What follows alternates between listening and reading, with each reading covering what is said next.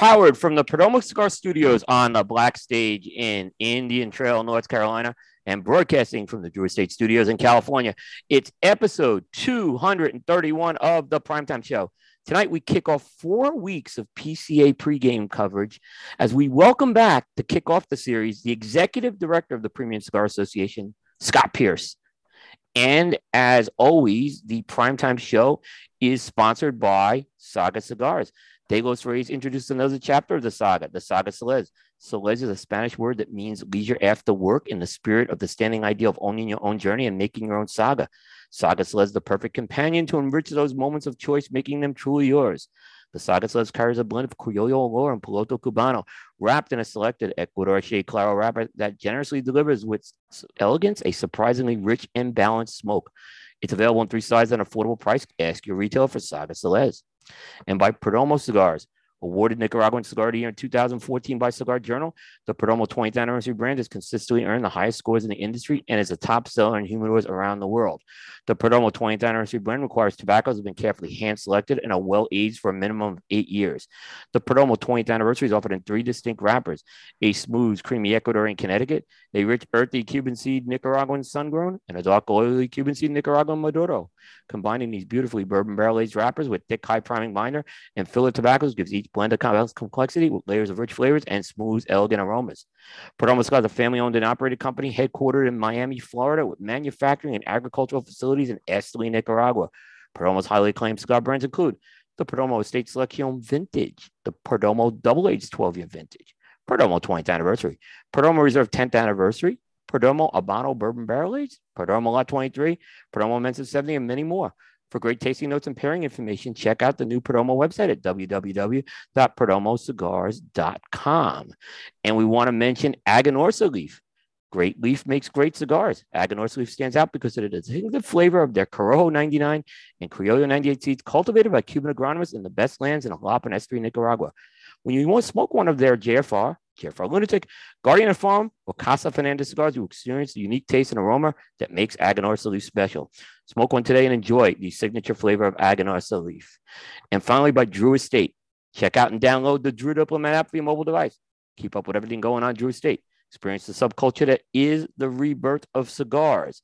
It's available on iTunes or Google Play. For more information, check out www.drewdiplomat.com. And as always, all the live streaming for the Primetime Network of shows is sponsored exclusively by Drew Estate, as well as the California studios for the Primetime Show. Well, welcome, everybody. This is Primetime episode 231. Today is Thursday, June 9th, 2022.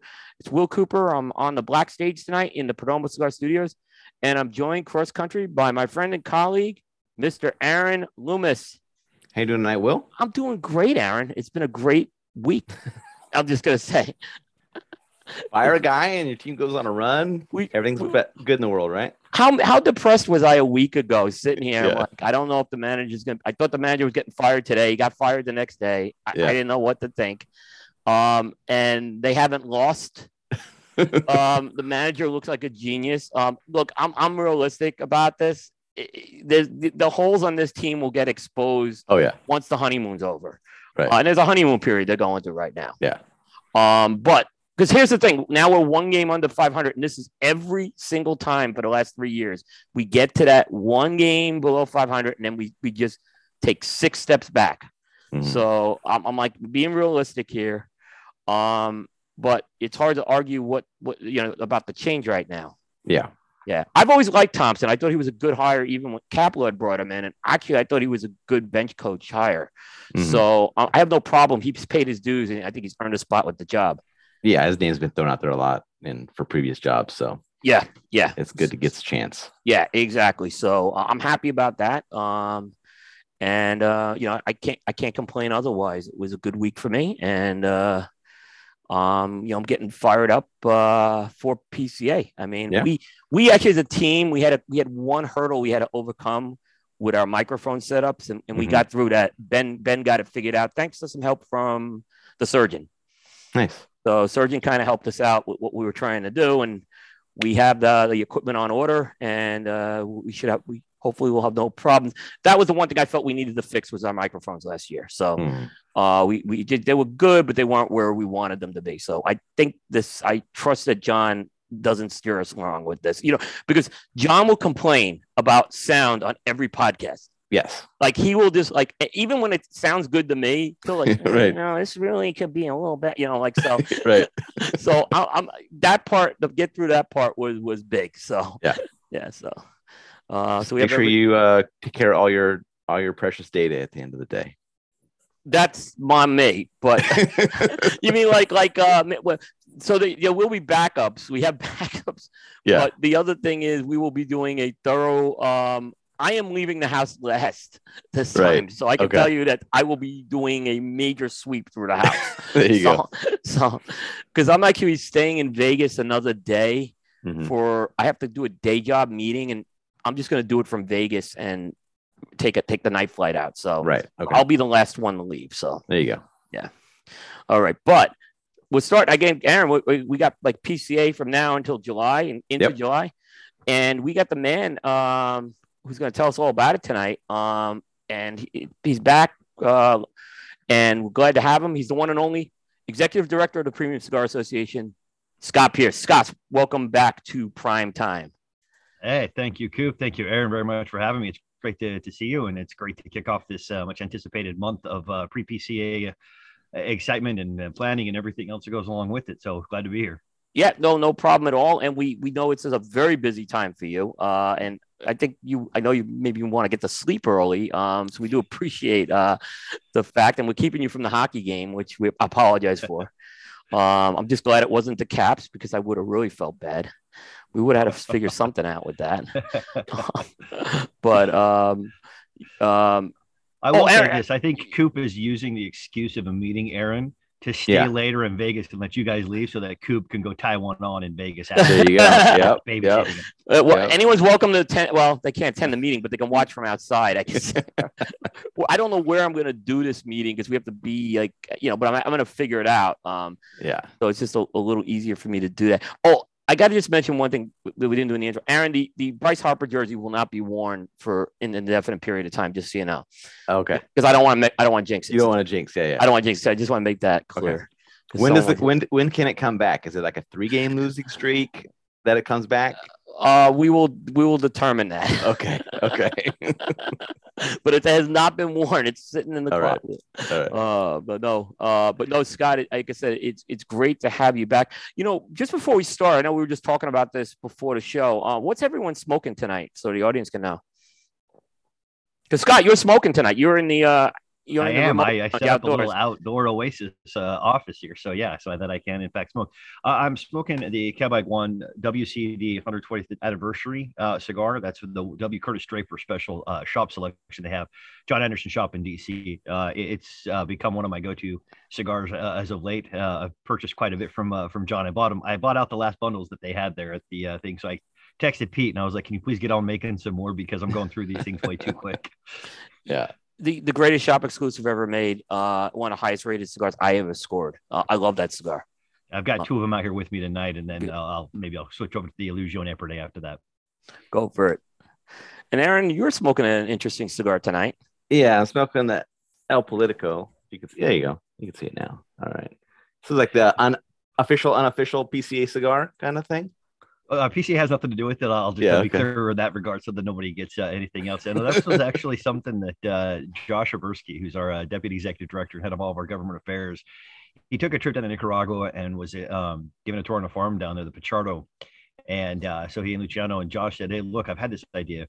So Josh got into cigars, and he can probably go into this. I think you guys might be having him on later, or in the month or something like that. But he can tell the story. But he had a professor in college, and he would always have, instead of like a pocket square, he would have cigars, and he would kind of hand them out to folks. And so that's kind of where Josh was first introduced to cigars and kind of fell in love with it. And so Josh had always wanted to have a business card as a cigar to be able to give out. And so he kind of talked about that. And so he went down there and kind of gave his palate preferences to Luciano, who put together the blend for that. And so Josh is, I guess, Aaron, you got that at last year's show, yeah? Yeah. Josh handed it to me there. Yeah. So it's kind of just a fun little sort of passion project of Josh's. Nice. Yeah, when I was down at Pro Cigar, I did hang out with Josh one day on the floor tour, and I did manage to weasel a few of those from him. Yeah. So he was handing them out. It was really cool to see that in action. Yeah. So I did manage to do that. Yeah. So I'm smoking a cigar called Terra Nova, the Arab Perique. Now this is a cigar that actually was originally sold in Europe by a company called Arnold Andre. They do a lot of distribution for companies, and they actually produce this cigar in the Dominican Republic. But United Cigars is now doing the U.S. distribution of this cigar, and it will be at the show. So I'm sure folks will get to see it, order it, whatever. I've actually enjoyed this cigar a lot. It's an Ecuadorian Connecticut blend, but it's more of a medium bodied. I wouldn't say it's one of those next generation Connecticut's, but it's certainly one I think that's got a little more oomph than your traditional Connecticut as well. So I will be smoking this tonight. Nice. Good stuff. All right. So Scott, let's get right into things here. Let's kind of go back to last year's trade show. We had you on before the trade show. And just a few questions I had coming out of that. First of all, give me your overall assessment on how that trade show went. For the most part, given everything, I was pretty happy with it. There was a lot that was coming at us all at the same time. And coming back after the pandemic, being able to put on a show, I think by and of itself was a good success. Yep. Then it was just obviously a couple of things kind of learning curve wise of what we couldn't do, what we couldn't, kind of try to do as far as, coming out of this, we were basically having to try to stretch 2 years of budget into one show. So it was a little bit kind of interesting as far as that was concerned. But a couple of interesting things happened last year in the sense that I think people really kind of rekindled their sense of community with the industry, having been gone for those years. And then understood the importance of being able to come together in that regard. But then something kind of sprung up, and I think it's probably something you'll want to talk about, I think, tonight too, where people started doing these show and the exclusives. People like Pete and Tatuaje have been doing that kind of stuff for a while. But there was kind of this sort of grassroots efforts by a lot of the different manufacturers that basically just said, hey, we'll do it, and we'll offer it to folks that if they come to the show, and it kind of spurs some excitement for the show because people are making an effort. We're coming out of the pandemic, and it's important that we see them, and so that gained a lot of traction, and it's kind of obviously spilling over into even larger this year as far as that's concerned. So and then just kind of figuring out how do we make the experience better. I definitely learned, I think, a very important lesson about the way in which we kind of approach the show. And so I think that that's going to be seen in terms of some of the stuff that we do this year differently than we've done in even in years past, especially different than last year. So. I kind of agree. I think considering everything that you had going on and you were short-staffed, there's no doubt you were short-staffed. Yeah, Lisa was out on maternity leave. We still haven't fully staffed up from coming back out of the pandemic even still. So it was fun. So yeah, I mean, I think there were a lot of positives. At least my experience was pretty positive last year, which I think was a good thing. And I think that's definitely a good building block. And we'll get into some of the stuff with the 2022 show. Was there anything maybe, and I'm not trying to be the negative part, but was there any challenge that you maybe, hey, we have some challenges we still have to address as a trade show that you kind of looked at going into 2022? Yeah, I think that here's kind of what I've realized, and I think we've discussed this kind of really, really in depth, taking a look at this for the trade show as far as the board, the trade show committee that focuses on obviously putting on the trade show. And one of the things we talked about, and I don't know if you want to talk about it or not, but we did kind of dive into this when we had our strategic session last October with the board. But I said, I think we really need to look at it in this regard, which is we really need to put on a good, fun get-together networking time where business is done, as opposed to a business meeting that has some fun activities to it. I think that's kind of the mindset that we need to approach with it, because last year, just by getting together, people had fun. And we were really just focused on being able to pull off the show. So I think that's kind of one of the big lessons there is we kind of looked at it is that last year we were like, look, we're shoestringing stuff along to get it done and put it out. But I think this year what we need to do is we need to focus on being able to, because again, it's that community feel. And I think that this industry has had a very long kind of, I'll call it a love affair of being able to come to this show because of all the things that surround it and what they get out of the show, not just necessarily coming to get a deal or coming in and writing a quick order and then bouncing out and moving on. Right. So that's, I know there's a lot of things we're going to talk about that I think you guys are doing this year. That will be very interesting to people for sure if they haven't heard about a lot of them already. I'll give you guys a lot of credit. I think you guys have really communicated the show well on social media. I think you guys every day are doing something with that. And if it's not something with the show, it's been something with advocacy. So I want to give you guys a lot of credit on that because I think what I'm seeing was very valuable to what you guys were doing, at least from my point of view. I'll say that. Thank you. Yeah, that's all credit to Aaron and her management of making sure that the information is getting out there, and Yep. on the advocacy side for Josh and his team getting that information. So yep, good team effort there. Yep. So I'll ask one question, and this wasn't something that was the PCA's fault, right? But I never heard the reaction maybe from the PCA on this, and if you don't want to comment on it, I'm totally fine. The whole incident at the very end of the show with the relevant photo. What was kind of PCA's notion of that? And is that something like that concerns you maybe happening again? Yeah, I mean, look, it is kind of concerning just because, it's at our event. But at the same time, we're not going to go around and police people for being able to kind of, do what they want to do. And, right. The personality who did that, it's a personality who was having a good time. And I think that he, from my perspective, was very excited because I think that they had a very successful show. I think everybody as a manufacturer had a very successful show last year. And I think that for a lot of folks, it was kind of an elation of relief. Hey, the show's back and it actually is, still profitable for everybody and good for everybody. In terms of that, there were a few people that called and I said, I'm choosing to see the messages is the fact of basically, this was great. The community should be here. People, let's come back together again because it's important for the community to get together. But, if people want to post stuff, there were other manufacturers that posted other stuff that I thought was probably a little bit more, deleterious to the PCA show itself. So, I mean, people are going to do what they're going to do. We can have conversations, like adults and just say, hey, it's probably not the best idea, but they're going to do what they're going to do it. And unless it's something that's directly against policies for us, it is what it is. Unfortunately, I mean, look, there are personalities in this industry that just don't like each other, and they still get along. And so that's just the way it is. Yeah, no, I totally get that too. That happened. The other thing, I'll just ask this question too before we get into the next year's show. So there were a lot of I started hearing little things on the trade show floor from people, but I didn't see it myself. Aaron, I don't know if you saw it, right? But we've talked about this. I guess there was some of the quote unquote influences that were kind of maybe overstepping some of the bounds that an influencer or a media should do. In terms of disrupting business or trying to sell product. Now, I didn't see it, so I can't really say it one way or another, but was that a problem at the show last year? Or what are incidences? And is that something that maybe PCA is going to look at rectifying if they think it needs rectifying this year?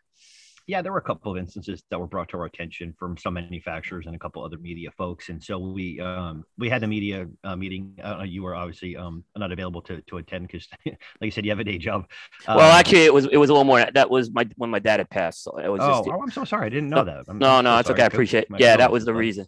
Yeah, one of the reasons. Yeah, but obviously more important than jumping on a Zoom conference with me. So. But I don't know if it was something I could solve either, is what I'll say. Because that was kind of the reason why we wanted to do it, because I was like, this is nothing I want to solve in a vacuum. I don't want to take an approach where we overreact and it's an overcorrection, and therefore stuff hits the fan that's unnecessary, which I think was probably the path we may have been leading down. We got some really good feedback. We relocated an old document, and so you'll see us. We're going to reach out to the media in a couple of weeks. Just hold a quick Zoom conference here. The code of ethics. If you're found to violate these, we're going to just ask you to leave, because again, the importance of this show for the manufacturers and retailers really needs to be about them being able to do business. We want you there. We want as much of the coverage from the media as possible, because we believe it's a vital component to this industry and to the growth of the industry. But it also has to be done in conjunction with the proper business aspects of the show itself. So, no, I get that. Now, I'll say this, how I look for me with media. And again, I don't want to speak for Aaron on this, but Aaron, if you have contradicted, let me know. I thought it was the best reception I had from the exhibitors as far as media went this year. We had access that we never had before. Maybe it was some reason, that we had, I don't know what the reasons were, right? People can easily say there were less people. I don't really buy that, because there were busy booths that we got good access to this year. So from my point of view, it was one of the best shows we had as far as access goes. We really got to everybody we wanted to get to or tried to get to. That's good. I mean, I think that hopefully, you know, we added the early access for you all last year. That's again this year. So media gets in early. Hopefully that helps too. So that way to do that. And we're also putting out and sending out to the exhibitors all the media that has signed up and is coming too, so that way they know who's going to be there. So hopefully that fosters more of those types of activities, because again, it's very important for us that the show is used as a way to promote the entire industry. And obviously you're a very big, important component of that. Yeah, I agree.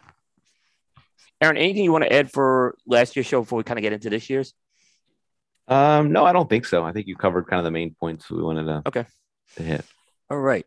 So kind of let's get into it, Scott. I mean, we are 4 weeks away, or 30 days away, right? About 30 days away. I think I saw something today. We're in that 1 month's range. So you guys, I know, are very busy. You have been very busy, and there's a lot of excitement happening with this show. The first question I'll ask, maybe it's not the ideal thing for me, but this is selfish, but there are new hours for the trade show this year, correct? Yes, there are. So we've normally been early entry at 9 a.m. and at 10 to 5. And after much conversation, I think everybody agreed, let's start a little later. We can go a little later. And in fact, it's kind of one of the happy accidents of the fire of 2018 when we had to start at 1 o'clock and we went until about 8 or 9 o'clock that night. Everyone was like, this is great. Breakfast and World Cup before the show. I mean, what more can you ask for? I was legitimately, I was standing. We were watching it in the Drew Estate booth. Actually, my pants were hiked up because I was, ankle deep in water, squeegeeing and mopping and everything else out and stuff. And so just kind of pausing to watch as the World Cup was going on there. But yeah, you're absolutely right. So this was kind of derived from that. We thought, and because of that, one of the things that we've also kind of really we're going to maybe, I don't know, experiment with, but I think just based on feedback is instead of having our lunchtime learning seminars going on in the middle, we're going to use that hour in the morning to put the education on there. So if you want to come get a cup of coffee and some light fare and have a cigar. So that way there's nothing competing with anybody doing stuff at the trade show. So it's just, and then it goes from 11 to 6. If you get the VIP, then you get in at 10 o'clock, or if you do a donation to the PAC, like we've done in years past to help support our political action committee, then you can also get the early entry as well. Okay. I like that a lot. Even though I wasn't thrilled about the later hour because it cuts my post time, but that is something that does interest me because I've always missed the lunch action every year. So that is actually something that does interest me. And we'll have some good ones this year too. We've got a good retailer panel that's going. We're also going to have our tech talks. We got some really interesting things going on with the tech talks this year. Some may not interest you as much because it's probably going to be pretty specific towards retail stores. But then we're going to have our Q&A with our executive committee, and that's actually going to be a little bit more primarily geared towards manufacturers to let them insight. So I mean, we got manufacturers now that are on the board. We've got newly elected members that are going to be on the board, but we want to kind of give some insights to the manufacturers on a lot of the discussions and issues that we are trying to address with future trade shows, times, dates, locations, functions of it, the layouts of it, and the format and everything else. So. That's good. That's good. So there's going to be for the first, is that going to be, there'll be 3 days of those, correct? And then the fourth day will be like the normal 9 to 1. Correct. The last day is still the same, still that same half day. So the Saturday is our annual meeting. And so we'll get up and that's where we're going to continue with the same one. That's when we're going to cover the elections. So it's the annual meeting of the actual membership itself. So the treasurer's report will continue. We'll give a state of the association, taking a look back at the previous year, go through the kind of the financial report of the association, and take a look at that, and then go through again some of the business of the association, and then that will lead right into the kickoff for the show. Okay, so that's good to hear. Opening reception. There'll be an opening reception this year as well. Yeah. So Crowned Heads is going to be spearheading the primary sponsorship with this, with some support from Ace Prime on that. They're with the relationship. So we've been working closely with them. We're putting on a good atmosphere, working with the folks at Crowned Heads, trying to create kind of more of a cocktail hour where people can get some good drinks and some really good food. Right. Not be overwhelmed to shout, to be able so we can have good conversations. And they're going to have a good selection of their cigars that are there for folks to be able to smoke. And Mike assures me, even though I'm not privy to it, but Mike Condor from Crown Heads assures me they got some good tricks up their sleeve that they're going to present there as well, in terms of what's coming for that. But yeah, so we got the opening reception, and so that'll be a really nice time that evening. That's from 6 to 8 on Saturday. Or I'm sorry, on Friday. So yeah, so that'll be a good time. There was some feedback from last year. A lot of people thought maybe it was a little too industrial feeling. Anything going to change with that this year? Yeah, Mike wants it to be more of a, like I said, more of like a cocktail hour. Right. So the challenge we had last year is because of the COVID restrictions, we had to move our registration out of the foyer because they didn't want any common areas. So we had to use half of that hall, and we had to have a certain amount of space for registration. Right. So that made the other hall construction wise have to go on for like the staging area. Pardon me. So we couldn't use that. So we had to kind of go to this back corner of HO floor. So we kind of had to make do what we had to make do. And I obviously would have changed things. I've been on site. I was like, okay, we could have actually changed this and made it a bit better, but right. So this year it's going to be back. Everything's happening in Hall C. Registration's out in the foyer again, in the halls and everything else. So it's kind of back to that normal feel. Okay. So it is going to have more elegance to it and everything like that. I don't, at this point, I don't think that they've opted to do carpet for a couple of reasons. Number one, it actually does reduce significantly our cleaning bill. I think I would floor a lot of people if I were to tell you what the cleaning bill was for 2019. It was about triple what we thought it was going to be because of that. So I think that in that area, trade show floor is obviously fully covered. So I think they probably have opted to not do that. But again, the lighting, the music, the staging, the way everything, the food and everything else is set up is all going to be very, very different and a lot more engaging. Think of it like a good kind of like big cocktail hour where you can come and have some good conversations with people with some good music and some good fun. Okay, so that's good to hear. And then Crown Heads and Ace Prime will be there, so that's very, very good to see as far as that goes. That there'll be that. And then as far as the breakfast goes, is that going to be similar to last year? Meeting, kind of the business in a meeting, board announcements, those types of things. Yep. It and so it's condensed down. I mean, in years past, it's been like an hour and a half, and we thought that was too much. So some of the stuff we've moved towards the government affairs seminar on Friday afternoon. So things like the advocacy awards, that stuff kind of gets drawn out in that annual meeting, and people are kind of anxious, I think, to get to the business at hand and do some of the things that they want to do at the annual meeting, but really kind of amping up just to get into that trade show floor. So we're going to cover the business that we need to in that annual meeting, and then we're going to kind of follow it up. We're going to, right now the plan is, and again, this may change, but right now, as it stands, the plan is that in that PCA lounge area that we've built on the show floor this year, each day we'll have committee and board members who are on these committees. So each day will be a different committee, so that if you as members want to come in, talk to a board member about specific committee work, ask questions, give ideas, frustrations, anything else, you're able to have some good conversations there in the lounge if you want to come in and just have a seat and talk with some executive committee members or board members for an hour or so. And so that can help kind of foster more of the dialogue with the membership there. And then obviously the Q&A on Monday morning. That's good. That's good to hear. So that's good to hear. So I'll ask the question probably a lot of people are going to ask, and they always focus on it. Attendance. What's the attendance outlook looking like as we speak right now? Right now, it's tracking really well. I would send out some registration lists to some folks to show, but I do regular reports that go out to the board and the committees just to kind of show, and I'm tracking historically for where we're at. Right now, we're tracking historically slightly ahead or right in line with 2016, and if those trends continue as far as registrations are concerned. So I'm looking at registrations, membership renewals, because even though PCA is more than just the trade show, that's still the primary reason people pay their dues. Right. Yeah. So when we're looking at those rates of folks that are renewing, plus registrations, plus hotel rooms, it's tracking to probably one of the better shows of, at least the top 2 or 3 shows of the last 10 years. Wow. That's really good for you guys. We got a big jump in international attendance that's coming this year because they're able to come back, and so there's a lot that's coming in there. We're doing an international roundtable because of that. So, yeah, I mean, the attendance is definitely going to be much larger than last year, and I think it will probably ride in line with 2016 and 2019, which were some pretty big spikes of numbers. I noticed it didn't affect Aaron, but he's from California. But last year, weren't there some issues with some people from California working the trade show over liability over COVID? Was there some challenges with that, or is that just false information I heard? It potentially could have been, but it wasn't anything that necessarily affected us. I mean, it might have been for some sort of labor agreements, things like that, but nothing that kind of came up for us really.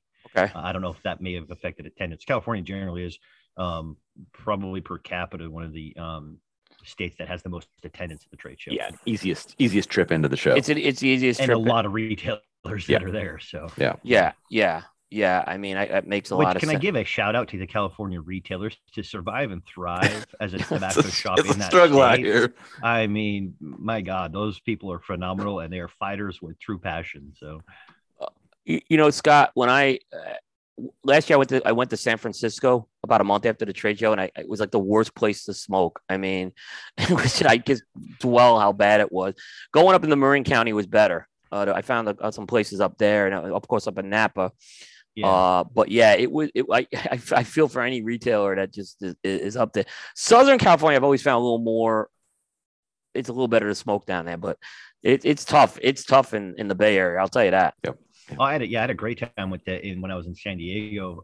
But actually, before I came to IPCPR at the time, I went and had some cigars there it's local in San Diego when I was there for a conference. It's hilarious because I'm at a healthcare conference and I was going to go to the cigar shops and people would ask me, and it's always funny because once someone breaks that barrier of saying something like, oh yeah, hey, I love these cigars, you bring me some back, or hey, can I go with you? So it's kind of funny. So yeah exactly. So that's, do you normally, like, I don't know how this kind of works, but is there a lot of walk-up attendance that you get once the trade show opens? Yeah. Do you find that there's people just show up and register? Yeah. We generally get anywhere from, on the low end, about 65 to 70. On the high end, I think some years there's probably been over 100 people that just come and register on site to come in. And probably, I think last year, there were about 30 to 40 renewals and then registrations that came in on site. Nice. Yeah. So we do, I mean, right now, we've been trending, the same, anywhere from 35 to 45 registrants a week. Mm-hmm. And then that's when I say registrants, so we count membership. So if you have one membership, you could have 5 stores, but that's one account. So if I'm saying 4 registrations, that's one account. It could be 6 badges and it could represent 6 stores. So like Steve Castro, for example, for Davidoff, he's got 12 stores. He's still one member account. And so that would be one registration. Right. But, he's got 6-7 people buying for 12 stores, or Total Wine, same type of thing. So we generally see 35 to 45 of those registrations coming in every week. When we kicked off an open registration, I think people were excited by the state of play. We got a massive surge of registrations on those first 8-9 days, and then it's been consistent. And then generally speaking, historically, for all the documentation I can see, generally that jumps up to about 60 or 70 a week leading into the trade show. Okay. Is there any sense of, and this has been, I guess, a problem or a trend rather that we've seen over the last few years, is people not staying the full 4 days? And I know it's something you can't really gauge from a registration, but any sense of maybe people planning to stay longer, or, and I know you're doing some incentives, obviously, to get people to stay the full show right now. Yeah. So, I mean, even the incentives, when we had like the $10,000 giveaway on the last day and things like that, the Tuesday is always, sparse. Right. I think that it's been probably that 3.5-4 day, whatever that it's been for a while. It's also written in the contract we have to be there for that day too. Right. So it kind of does taper off. Last year was actually a little bit busier than I had anticipated it. There were a lot of retailers that were like, look, I'm going to see every exhibitor that I can when they're here. And so it was kind of interesting to see that a lot of exhibitors did that. For exhibitors that it's in their contract, they can't, cut down. And if they do, then there are consequences. And so there were some issues with, yes, I was going to ask you that. Yeah. So, hopefully that's addressed this year and it won't be the same. And so, yeah, but I think that it's kind of one of those things we've been talking about. And it was interesting because we had some ideas that we were going to be implementing in the 2020 show for that last day. It was going to, take some investment from us. And so I'm guardedly optimistic that we'd be able to maybe pull that off next year to do something on the last day, or at least the last evening. That would be a very big incentive, or a big thing that people would want to be a part of. And so, stay tuned. I don't want to talk about it because if it doesn't happen, people ask for nothing. But it is something that we consistently talk about and think that there are ways which we can enhance the experience. That it's not just about getting people to stay; it's about adding benefits that make sense for people to stay. Yes, no, that's good. Actually, I don't know if you knew this, Scott, but Aaron actually was manning one of the booths of one of the companies that left early last year. Yes, I was. And Aaron was actually manning the booth. It was caught on video for. Did you take some orders? Surprisingly enough, nobody stopped by. So I don't think they were missed. But no, it was true. But no, it actually, and Scott, I do think it's a bigger problem. I'm glad you realized that it was an issue because I heard, not only it was frustrating from some media, I can be selfish on the media, but I did hear from some retailers saying, I'm paying to stay this extra day. It's costing me. I'm away from my business. And these people aren't going to be there. If they're not going to be there, I'd like to know what days they're going to be there, to take orders. So I did hear some feedback from retailers on that we're not too pleased on it. Yeah, there were a few retailers that reached out to me and asked me that same question. Yeah. And so specifically it's in the contract. You can't break down before the time. Oh, okay. Contractually speaking. So it's in the booth contract, but secondarily on that, there were some that said, I'm going to reach out and tell them that I'm pissed and it might cost them business if, because I went to go write orders and they weren't there. So hopefully that kind of fixes itself. A little bit more self-policing. I'd rather not have to, go in and wave around a contract and, Oh, I agree. Yeah. It shouldn't come to that, Yeah. But, yeah. I totally agree on that. Which is like I said, it was selfish for me, but like I said, I did hear it was something.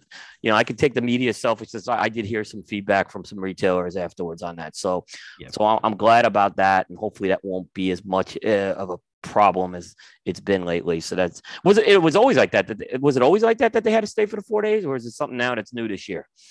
No, it's always been in the contract. Okay. I think that for the most part, most people kind of understood. And I mean, look, I've been an exhibitor, for one in previous positions where you're there for 5 days and you're just like, you're just kind of like, you can't really break anything down visibly, but you're like already starting to pack up the papers or the things like that. And just wanting ready. Cause you're like, okay, I'm ready. I'm ready. I don't care if this closes at noon. I'm going drinking cause I deserve it. Right. And so I totally get that. It's just, again, when you're looking at the integrity of the show and the reasons for being there, and again, if you're investing it a few extra hours, in my opinion, as a manufacturer, I mean, going early, there's really no benefit for you for doing that. If you're investing to be there anyway, you're there anyway, you might as well. I mean, every order counts as far as I'm concerned. So yeah, no, I definitely would agree with you on that for sure. So so that's good to hear on that. So we talked about attendance. Let's turn to booth sales. How have booth sales been going this year, and how do they trend compared to previous years? Booth sales have been great. We've had there's obviously a lot of new companies, given the times that we're in, a lot of returning companies from last year. Show floor is definitely a lot more full. We had to release space back last year, so it's a lot more full, even without the folks that take up a lot of real estate. So it's actually looking good. We've exceeded what our goal was for the year, of saying this is how many we think we're going to get, which is quite a bit higher than last year. And so it's actually looking really good in terms of vendors that are there, and as well as retailers. So I do think it's going to be a good show. Right. And in your contract, right, you can't like the show space has been the same, like even with the big four out and some of the bigger players out, that floor space has been the same, right? So you that hasn't changed. Yeah, I mean, we do some things. I mean, it's kind of a little trickery, but I mean, basically it actually kind of saves us money, to be honest with you, because we don't have to pay for labor to put up a false wall. We can just use the air wall. And so, we were able to kind of get an agreement from the Sands based upon some changes that, because contractually, just kind of the nature of it, of the size of the show, what we would need, and so on and so forth for the contract, it was really kind of designed in a way, I think, honestly, it benefited them for us to have to use their labor to do these types of things, but we were able to negotiate that back to where we could just kind of use the air wall. It's effectively the same. I mean, you're talking about, basically kind of like 19 feet of a wall that then gets built down that side is all. But we resolved that within the contract. So we just put up the air wall now. So it is the same. We just use all of Hall C now instead of having to put up a false pipe and drape wall. Right. Is where's the status in terms of, can people still get a booth if they haven't gotten a booth yet, if you're an exhibitor, or is there a deadline that comes with that? Yeah, basically tomorrow. Oh, really? We've got to get the schematics over to our show decorators so that they can get that all done, so that they can start putting the entire schematic down, so they can get it to the builder, so they can get it all laid out and everything. And if you're a tobacco company and you haven't booked your booth, the only way that you would be able to get a booth, if you haven't filed your Nevada OTP, chances are likely that you're not going to get it. So you wouldn't be able to actually have any tobacco with you at the show. So for non-tobacco vendors, if you're still looking for a booth, please get them. We do have a handful of spaces left. And so, accessories or anything like that would be related, you can definitely get a booth. As long as it's booked before the close of business tomorrow, we should be good to go. I remember we had, when we were doing one of these shows, and you were talking about some visions for the trade show. I remember you were talking about maybe at some point having spirits companies into the trade show. Is that something that you're still looking at for the future? Maybe it's not this year, but is that something you're still looking at for the future, where it would maybe make the show a little more, again, provide some more value in some other areas, not necessarily to sell booze, but to kind of experience some stuff. You're outing a surprise for next year, Coop. You gotta tame it down a little bit. I don't know about next year. I will say this, that we've reached out and we've actually been in serious conversations. I haven't talked to Lisa to close the loop on whether or not, but there's a very well-known spirit that really wants to come and was planning on doing some different things. And the main hurdle that we have with the spirits companies is that it is so bloody expensive to bring their alcohol into the Sands Convention Center. Yeah, I bet. It's insane, and they basically have to buy their liquor back at a customer's price back from the Sands. It's brutal. But there's one company that was willing to do it, and I'm not sure what the status is on that, because Lisa was kind of working on some things to do with them there, where they could come in and they would do tastings and everything else. We do have a wine company that's going to be there. They're not going to have anything. They're going to be doing tastings, but it's a wine company that's launching that wants to be there. So they're going to be there as well to show people that. And I think it's important, to your point, Coop, because we got a lot of cigar bars. And a lot of people, and there's a lot of even retailers that are out there that, people have lockers and things like that. They want to be able to understand the different types of spirits that are out there, because it's such an integral part of the cigar smoking experience that I do think it's important. So I think that, next year's our last year at the Sands. At least in terms of this chunk of contracts. And so I do think that if we go to a place that's a little bit, more amenable to having spirits come in, and to where it doesn't, basically cost your firstborn child and their firstborn child, that we would like to see more of that. I mean, we've been actively pursuing it, and I do think that there's a lot that would really like to be a part of it. And so I would love to see it too. And we actually do have one that's coming this year. It's great. It's actually, my hometown of Utah. It's in a place called Pleasant Grove, Utah, but it's Clearwater Distilling, and they've got they sell cigars out of their distilling company. And so they're going to be there. They're there as buyers, but so I think that that's the type of relationships that we want to foster and kind of upgrade as far as the show and the experience is concerned. Yeah, no, that's great to hear. That's great to hear. You've probably got to be pleased, because there are companies that were not at last year's show that are back this year. I mean, you have there's two I could think of, Foundation and LaFleur. So how in terms of, how has that been going in terms of that? That's been going great. And it was in, good relationships with both Carney and Nick. I kind of text them back and forth between Lisa and Nick.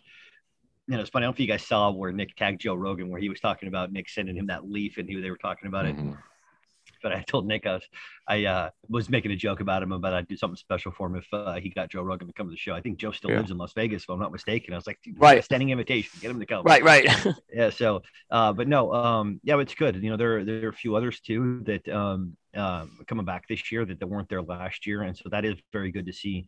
And again, I think that more than anything, there's an importance to the business aspect of it, but there's really the importance of having a gathering like this of an industry, particularly now where we're kind of at this juncture that we're at with regulation and under fire, kind of trying to figure out. I mean, really, in a lot of ways, it's a way that the industry is trying to figure out its own identity in that sense.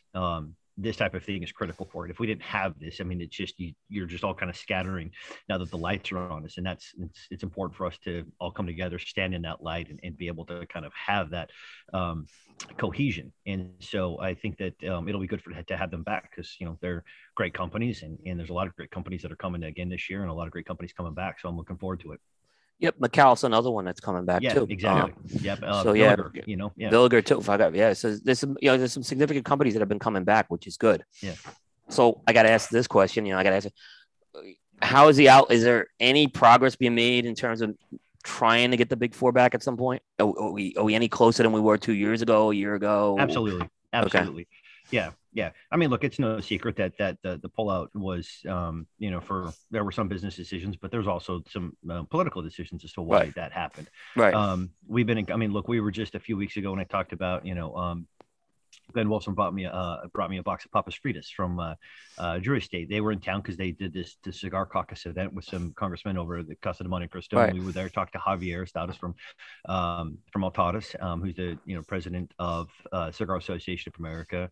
Glenn Wolfson was there. We had some great conversations with them.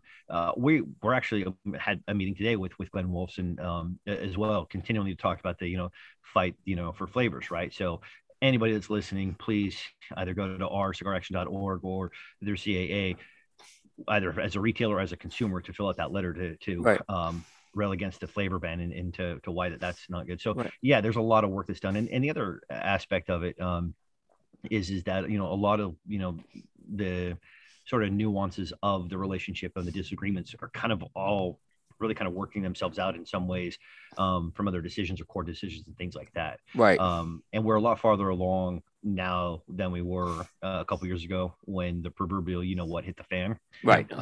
So yeah, with some companies, with other companies, no movement, but I mean, it is what it is. And in any industry, you're going to come to crossroads and some people are going to choose to go left when you're going right. It's just the reality of the situation. And so, yeah, I'm always open, and, for me, the door's always open, and I hope to continue to do what I can to bring the industry together in as many ways as possible, because together we're a hell of a lot more formidable than if we try to scatter off. And like I said. Yep. Agree. Along the lines of companies, one observation I've had, and Aaron, I think you may have this one as well. A lot more new companies this year we're seeing for the first time. I want to say in about 5 years. Yeah. Maybe 6 years. I'll even go back 2006, but more new companies this year. First time they're releasing cigars. Not just new companies to the show, but new companies in general. There's a surprisingly decent amount. I don't have an exact count, but I was very surprised to see this. And I'm talking to companies, some of these new companies. Yeah, we're going to be at the trade show this year. Here's our booth number. I'm like, so yeah, I mean, that's got to be pleasing as well. It is. Obviously, from a selfish perspective as PCA, yeah, there's a lot of great companies that are coming in again. Yeah.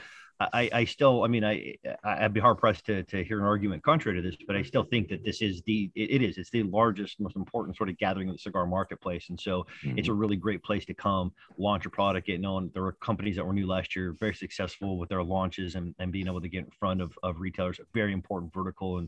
And so I'm really excited about that. But the other part of me, then the individual selfish part of me is like, this is great because, the new blood, new life coming into it. It shows that we're expanding. It shows that there's more consumer demand out there for new and interesting products. It's growing. The space is growing. And that to me as just even on the consumer side is very exciting just because I love the cigars. I like seeing where this is going. Hopefully the planes and automobiles, I don't have any trains going by my house, but hopefully that's not causing too much noise. You're fine. Oh, so like I said, that's a good thing as well. So this was an observation I had, and you could tell me if it's just not up to date. The sponsorships, they seem like there were a lot of open sponsorships this year. Are sponsorships lagging behind, or are they just maybe not updated? Well, how's the sponsorship piece going as far as the show goes? Yeah, we're always trying to find interesting sponsorships, and one of the things we tried to focus on this year, last year was actually a really good lesson in this. One of the sponsors last year for the opening reception was Espinosa, and they were like, "Hey, this was great getting our cigars." And people like, "Hey, come up to us. Hey, this first time we've been able to smoke your cigars." They make phenomenal cigars. I really enjoy the Espinosa cigars, and so their sponsorship changed a little bit this year, given the nature of what they're doing with it. And so we try to kind of change it up. And I think that we're trying to find the most impactful sponsorships for folks, which in my opinion are experiential. You know, that they want to be able to visibility, but B, if there's a way for them to interact with the company in interesting ways. So some of the sponsorships weren't taken, but we're still in conversations with some folks that are interested in the last handful of them. I might lag a little bit behind. I think that also that's a little bit probably of a hangover from last year, where it's kind of like, well, people weren't really sure what was going to happen last year. We didn't know how many people were going to come. Sponsorships were surprisingly higher than we had anticipated, given a couple of reasons for that. But I think kind of lagging into coming into this year now, as we're going into it, people are kind of gauging that same aspect of it and taking a look at that versus, you know, the excitement that was there last year and the amount of retailers that were there to actually place orders and that want products and stuff. So, you know, I think that it will probably update it more as we get some more feedback this year, because I think that next year we'll probably follow more of what we're going to experience this year in terms of the show. And so we'll look to kind of enhance that. I think we'll probably see a little bit more, like, for example, we did the bar sponsors this year. And so, you know, those are all gone. Right. So that was steered away from other sponsorships. And so we kind of added those on. And so, yeah, I mean, it's probably pretty similar to where it was last year in terms of total amounts of sponsorships, but it probably looks a little bit different because we added things that were trying to respond to the demand from the vendors. Mm-hmm. Makes sense. That makes sense as well. So one, we talked about the opening reception, but there's another seminar that's happening on the right before the show. And I know you probably have as much info as anyone, right? Because this guy keeps it a secret, right? But there is the Fuente seminar this year with Carlito and Jose. I mean, so it sounds like they're going to be bringing something there to roll. They're going to roll a blend there or something. It sounds like. What can you tell us anything more about that? Yeah, so that was kind of the initial thing when Jose called me and was like, "I got this idea. We did this a while ago." And so initially I was like, "Oh, okay, you're going to actually roll something on site and people are going to, that's pretty awesome. You know, Carlito's going to get up there and do that." Then they kind of sent us information and said, "Here's what we really want to do." So Carlito has 13 tobaccos and that he's never used in this kind of combination before. So he's, you know, there's again limited tobacco supplies, I think, as everybody understands at this point. So he's, you know, making as much as he can. And I think that probably roughly around 250 or so is what he said he's really going to be able to bring. So it really is first come first serve, and they want to make sure. I'm not going to get one. Unfortunately, I don't think you guys will be able to get one because they want them for retailers, right? Yeah. But you're obviously, you know, if you're there, please come to the seminar. Yeah. Carlito is going to smoke this for the first time himself too. And so everybody's going to light up and he wants to be able to go through. They're going to talk about the tobaccos that are into this and they're going to go through the construction of it. But then you get to kind of go through the entire experience of a cigar with obviously a master like Carlito. And so for me, I'm looking forward just to kind of sitting there and listening and being able to be up on stage and just kind of watch from that perspective, just for the, just to understand, I think, a lot more in depth about like how he approaches and Jose, how they approach the blending and the tasting and the total experience of it. And for me, if I'm putting a retailer hat on, I think that's priceless because you can take that, if you can bottle that up to then exude out to your customers. I think that's just a great way to enhance the experience for customers and, you know, hopefully get them to buy a lot more stuff. Yeah. And I think it leads to that experience piece. I think this is a great experience type of seminar to have. Yeah. And Scott, going way back before you and before Aaron, we had a lot more of those. We had like Jose did his regular blending seminar with La Aurora. Hanky Kellner did his tasting seminar. Yeah. I would think I'd like to see. This is my. I'd like to see more of that. I think there's guys in the industry that would run at the opportunity to do some of these things. Absolutely. And that's, I absolutely, we're totally aligned with that. And I think that's a lot more of what we're kind of taking a look at, both that Friday show, but also kind of going through it and kind of overlaying that with some of the other even educational components. That how do we put both of those together into something that's a lot more meaningful for the retailers as well. Yeah, like I said, it used to be. It was. I'm really glad to see something come back before the trade show like this. Because like I said, it's been a long time. And like I said, I figured I as a media guy, I just want to see it. I'm not like I said. I'd love to smoke the cigar, but I'll find a way to weasel something from Jose another way is what I figured. So yeah. He I mean, he actually kept this very quiet for me till late, and then by then it was already out when he told me, right? But he was leading me to believe he was doing his traditional blending seminar. This is very different, where, like I said, they're actually going to be taking the tobaccos and putting them together, it sounds like. Yeah. So yeah. So I'm really curious to kind of hear, people's impressions, Carlito's impressions, and everything. It's funny because the press release, Carlito's like, hey, cigar might not even be very good. Who knows? Everybody's going to get a chance to kind of go through that at the same time, and Fuente is obviously a very popular brand. They put out great stuff. And so I think it's going to be a good time. And it's something that I'm hopeful that we can actually institutionalize, that there are these types of things that go on every year at the show. Yeah. Probably in a lot more depth, because I think it's important for customers, right? And customers, like you are, I would put you guys in a different class than I think in terms of the amount of attention that you all give to things like pairings and things like that. I'm just a regular average Joe customer, which, as I know what I like, and I'll do that, but I'll experiment sometimes. But I think it's important that retailers can kind of get these different perspectives on these things, because that's really primarily a lot of what customers are asking for. We put out surveys, and one of the most important things for retailers as far as why they come to the show, last 3 surveys we've done, this has been the number one answer. It's to learn about new products and to learn about products and vendor relationships. And I think this is a truly meaningful way to get that information, right? You can be told about something, but until you experience it, that's when you're going to truly kind of learn and be able to then translate that into how it goes into your store and then how you sell it. Yeah. No, I agree with you on that. It's really good to see. We touched on this already. The happy hour is a new concept that's being introduced this year. Yeah, I'm excited about this one. So last year, again, kind of going on the fly. So we had the after hours bar because there was nowhere to smoke on the hotel when we created it. You couldn't smoke because of COVID. And then our friends at the Sands decided, oh, hey, we're going to go ahead and open up smoking just a few weeks before the show.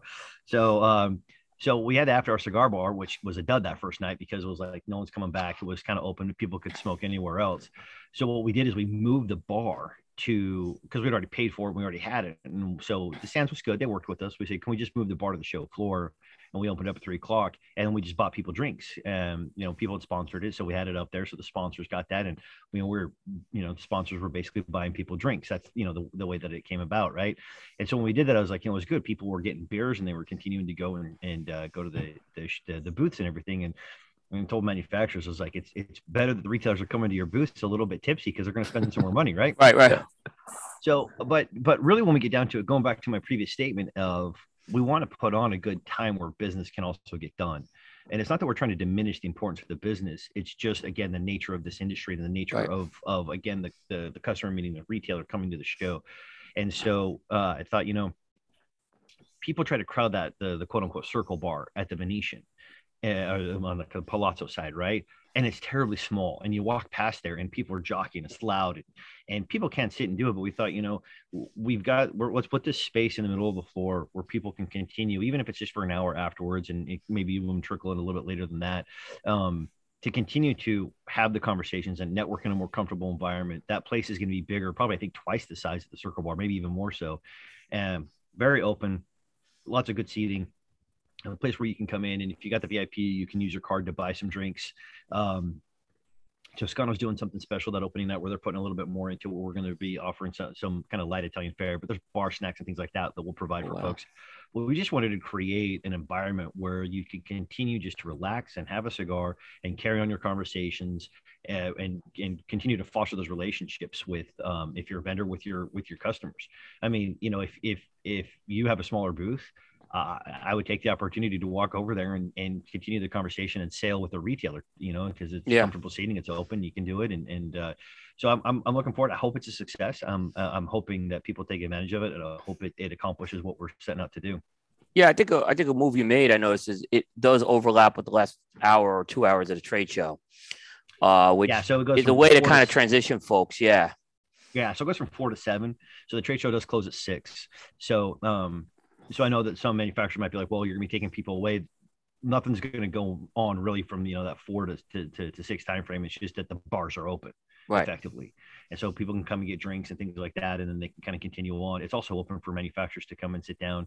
I think we'll be doing something else on Sunday there with Jeremiah Mirafel. I'm hoping that's the case. I hope I don't let anything out of the bag there, but we'll be going on kind of during the on Sunday. But I think that what we're looking to do there is that then as it starts to wind down, it closes at 6 again, but people continue to place orders and stuff. But we just kind of want to have a collegial environment where people can all still get together and just have a drink or two and continue to build the relationships. That's one of the most important components of this trade show. Yeah. I agree.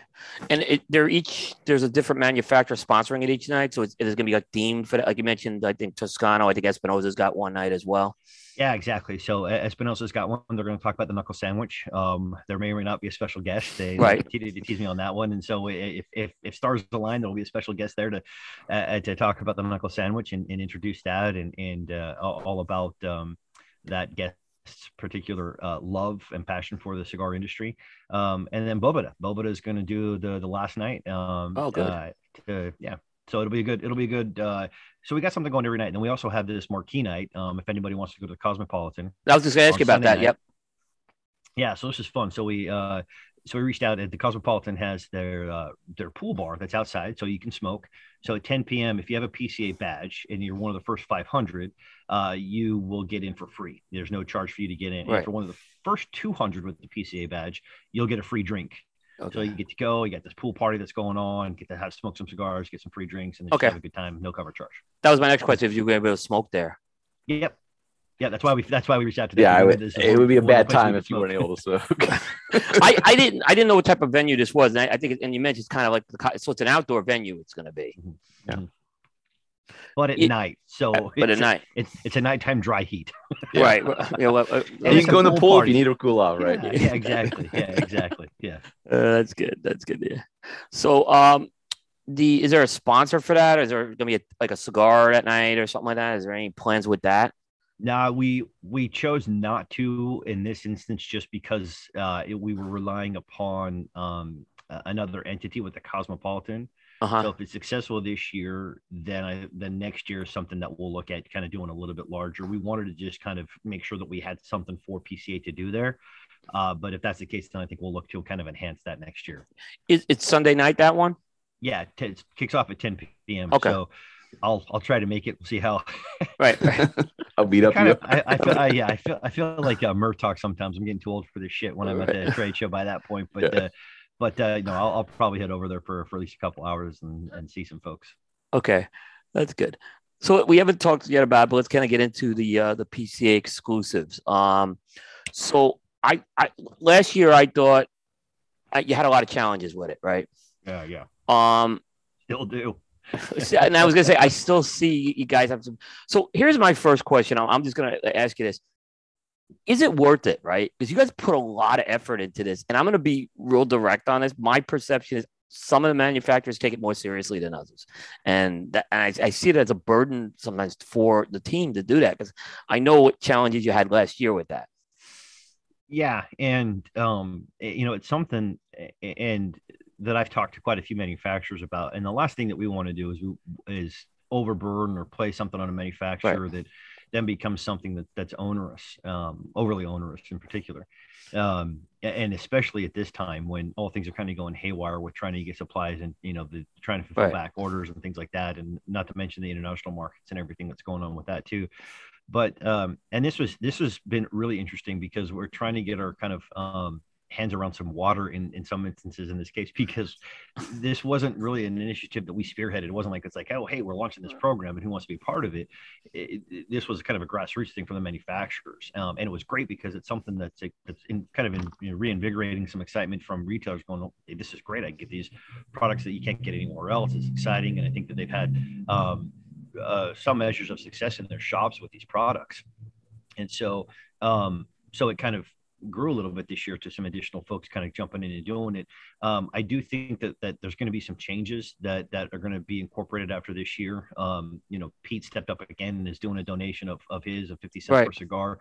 That's going to come back. And I think that that's something that we're going to take a look at and see, how do we streamline this so it's a little bit more effective and it's a little bit more controlled rather than it's a little chaotic right now. And I think that if we're able to provide some of that direction, I think it'll make it a lot easier for manufacturers as opposed to just, oh shit, I got to come up with something new. I got to do this. And it's always something I got to do every year type of thing. We got to respect the process for the manufacturers and kind of this. And I do think that being able to put down a codified outline of as far as here's what the program really is now, and here's how we're going to do it, and here's how it's going to benefit the manufacturers and the retailers and PCA.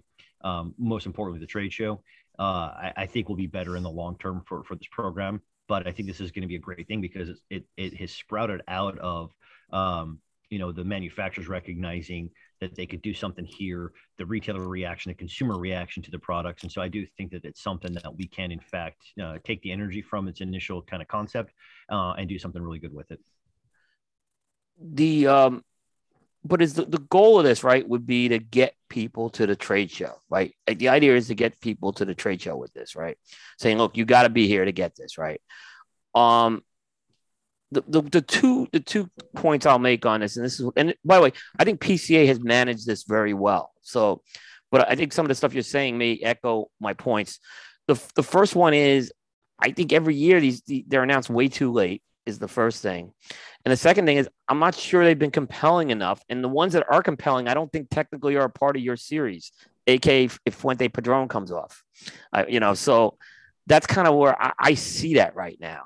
That there's definitely that I would see those would be the challenges right now. Because if you want someone to come, you got to give them, I'd say 90 days. And I haven't seen, I know you guys tried to get that done this year. Yeah.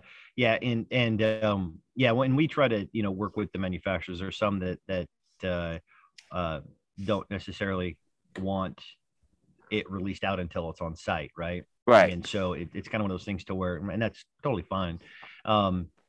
And then the other part to it, going back to, not trying to put too many burdens on the manufacturers, is that a lot of them, I was just getting some stuff just last week and been, hey, down at the factory, just finally got approval that we can get this done and get it done in time to be able to have a display box there, and stuff. And so, we thought that coming into this for like the VIP packages, for example, and just so that everybody understands, we've been trying to see, hey, can you guys send us some stuff? So chances of having the exclusives actually in your bags when you check in, there might be one exclusive in there, but some of these companies have said, hey, let me just send you some cigars to have for them, even though we're not going to be able to get the exclusives there in that quantity in time to be able to have for them.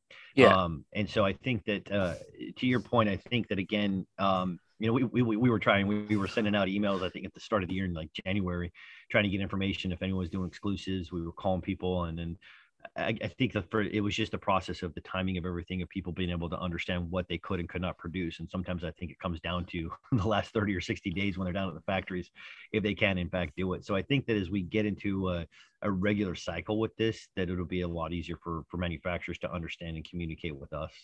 Right. And to kind of say this, I guess some manufacturers they could always say it's exclusively available to the show, but if you want to be a part of this series, there are things that you're doing to, and I think you guys have promoted them better than the manufacturers in a lot of cases, what these releases are. I see the postings on this. How do you feel the manufacturers have been promoting these? Because I think PCA has been promoting them, but I haven't seen enough from the manufacturers, in my opinion. Is that something maybe you're looking at? If they're going to be a part of this, they gotta equally promote these things.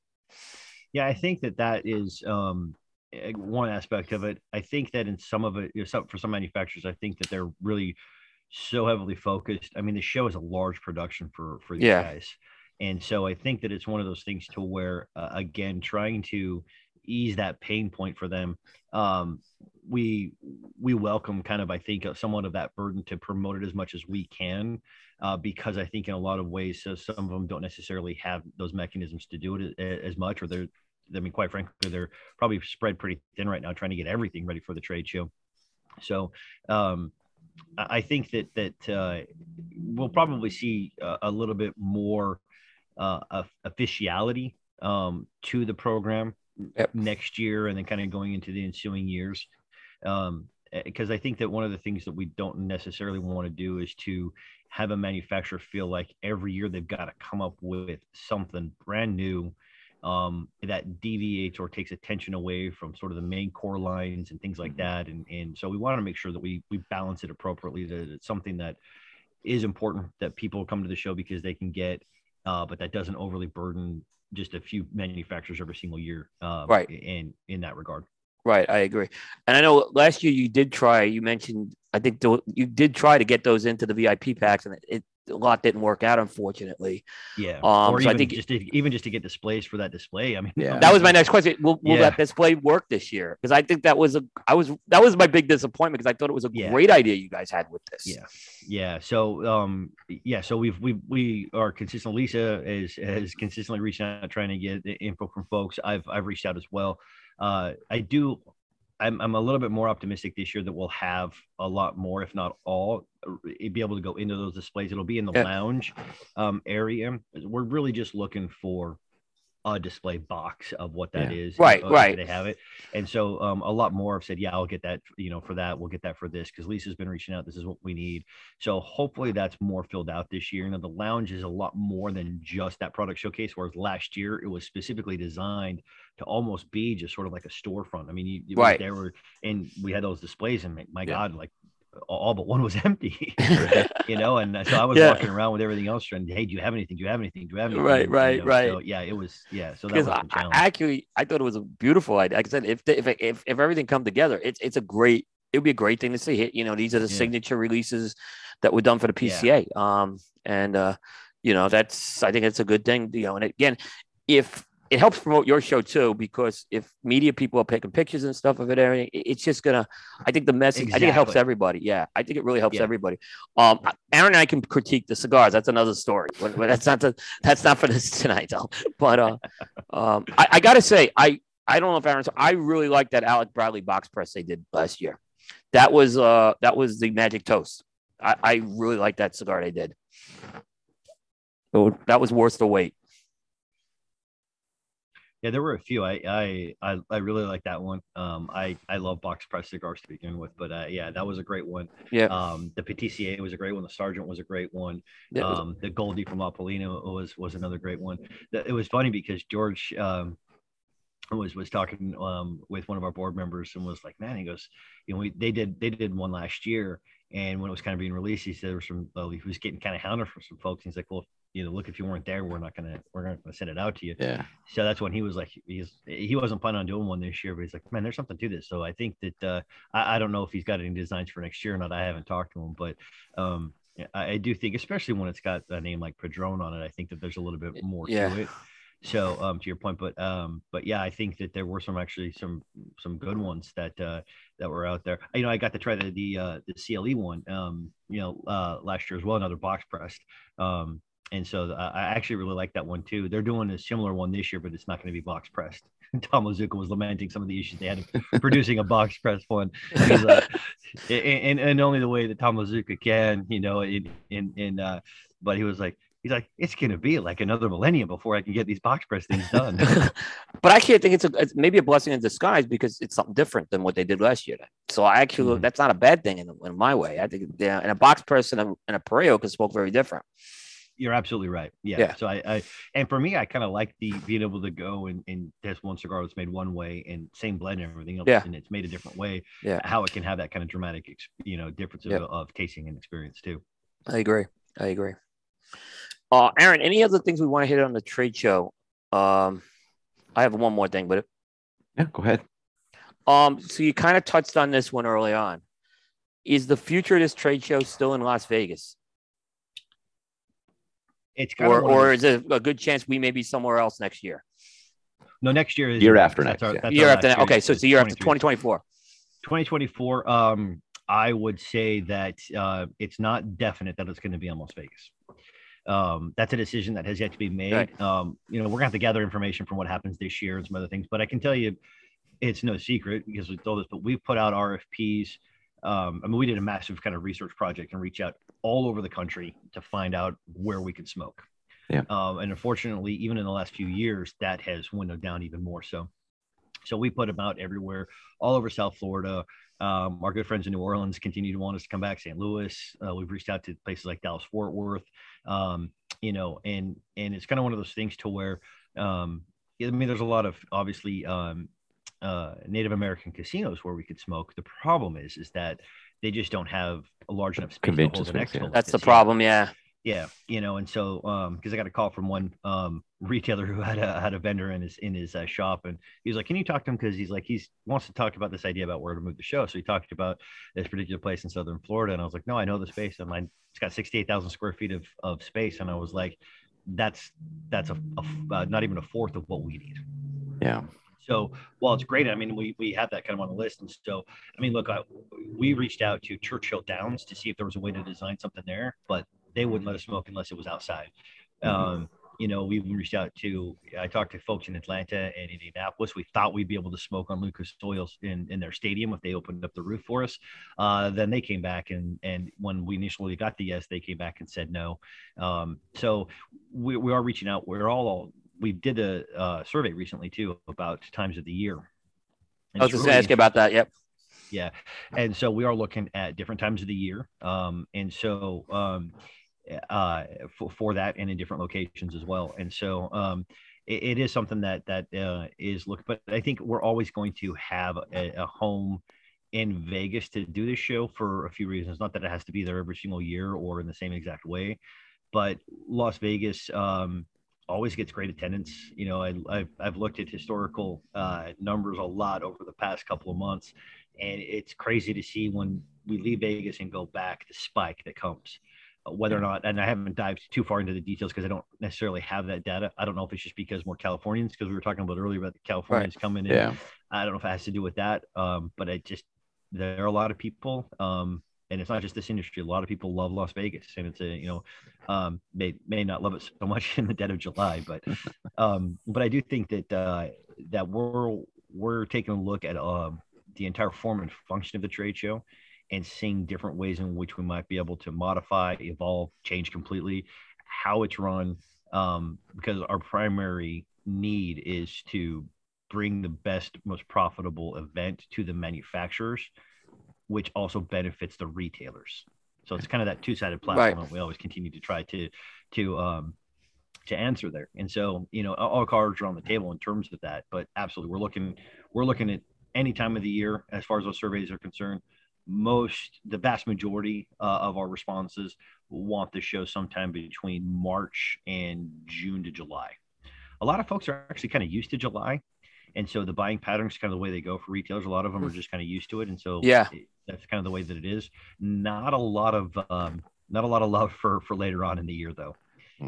It dips significantly after August. Yeah, I'm not surprised with that one. Was the majority of people wanting it in Vegas still? Or was there Vegas is by far the number one choice. I mean, it's not even close. It's more than double in terms of people that go to Vegas. Okay. Interesting on that. So yeah, that's obviously the goal would be to try to keep it in Vegas and maybe look at some of these other options that you have. Yeah. And I think, look, and that's kind of the point is that if we are able to move the time of year and it might be in a different location, let's see if that's successful. And if it's not, then we have our answer. And if it is, then we can kind of build off of that and see, and juxtapose it with Vegas and continue to test that out. And in the end of the day too, the last piece of this, I think that can't really be ignored too, is the benefit to the association, because again, everything that we make off of the show goes into our advocacy apparatus. So that we do have to make sure that we are making sure it's profitable for PCA. Sure. Yeah. In that sense. So. Sure. I totally get that as well. Ideally, obviously everyone's been used to the Sands, and there was grumbling when it moved over to the Las Vegas Convention Center. But it's kind of an irony with that, Scott, because I've heard so many people go to TPE and I don't hear them complain about the convention center with that, but they complained about it with IPCPR those years. Yeah. You're not necessarily locked into the Sands. There are options you still have if you want to keep this in Vegas and make it profitable. Yeah, we reached out to multiple properties in Las Vegas. It's really interesting how they don't talk to each other, but they do. Because we put the RFP out and again to a bunch of different places, and the Sands actually asked the question about that. I'm like, well, we know what we have with you. There's not really a reason for us to, but if you want to, and then they ended up doing it because we're like, okay, let's go through the exercise then. So it was just kind of interesting because one of the properties in Vegas was like, well, can't serve food if you have smoking. We're like, what are you talking about? If we do it at the Sands. Yeah. And so we were like, we kind of had a moment where we were like, and we immediately were researching the laws and labor laws within Las Vegas. Because I was like, are we in violation of something? Yeah, you don't want to out yourself for something that you have. Or out the Sands. I mean, and we ended up having to move the show, like within a few months. And so it was one of those things. And then so finally we were just like, no, it actually is not the law. You're misinterpreting it. And then their lawyer saw that too. They're like, oh, okay. So it's been a really interesting process to kind of go through that. Each state has these different mechanisms as far as smoking is concerned, and labor laws as far as the smoking is concerned. And it was all about like the server staff and the catering and the food and beverage, because there's different organizations within like the hotel or the property, and so they all have to like coordinate with each other, and so it doesn't often happen. And so it's been interesting. But it's funny you say that about the I think that from my perspective, the TPE in that aspect is different, is that the cigar footprint, it's kind of a few different industries that are all there. They might all be joined by tobacco or smoking or whatever the case may be, or around that. But I don't really foresee the cigar guys going out and hanging out with the vape guys, going out and hanging with the the fake urine guys, and going and hanging out with the others. So in this instance, everybody kind of wants to be together, and they liked being on the same property as far as that's concerned. It was kind of the Venetian is a beautiful property. I mean, there's no question. I love coming out of my hotel room and walking and being able to go there, not having to go outside in Las Vegas in the summertime. That's great. But I've been used to trade shows and exhibits, for pretty much my entire career. So for me, that first year, I was like, this is great. I don't really know. I mean, I've been used to shuttles and everything else my entire career of going to convention centers or walking to convention centers from different hotels. So I'm not really sure what the kind of the scuttlebutt was there. So no, I agree. I kind of agree with that. Like I said, I get maybe people didn't like a host hotel. That's another story, but those are things that can be fixed, obviously, too. Yeah, so it's just funny because I've heard someone I know in particular was a retailer who really pitched about like when the show moved to the Vegas Convention Center, was like like, well, what changed? And like the only thing they said was, well, I'm in a different hotel.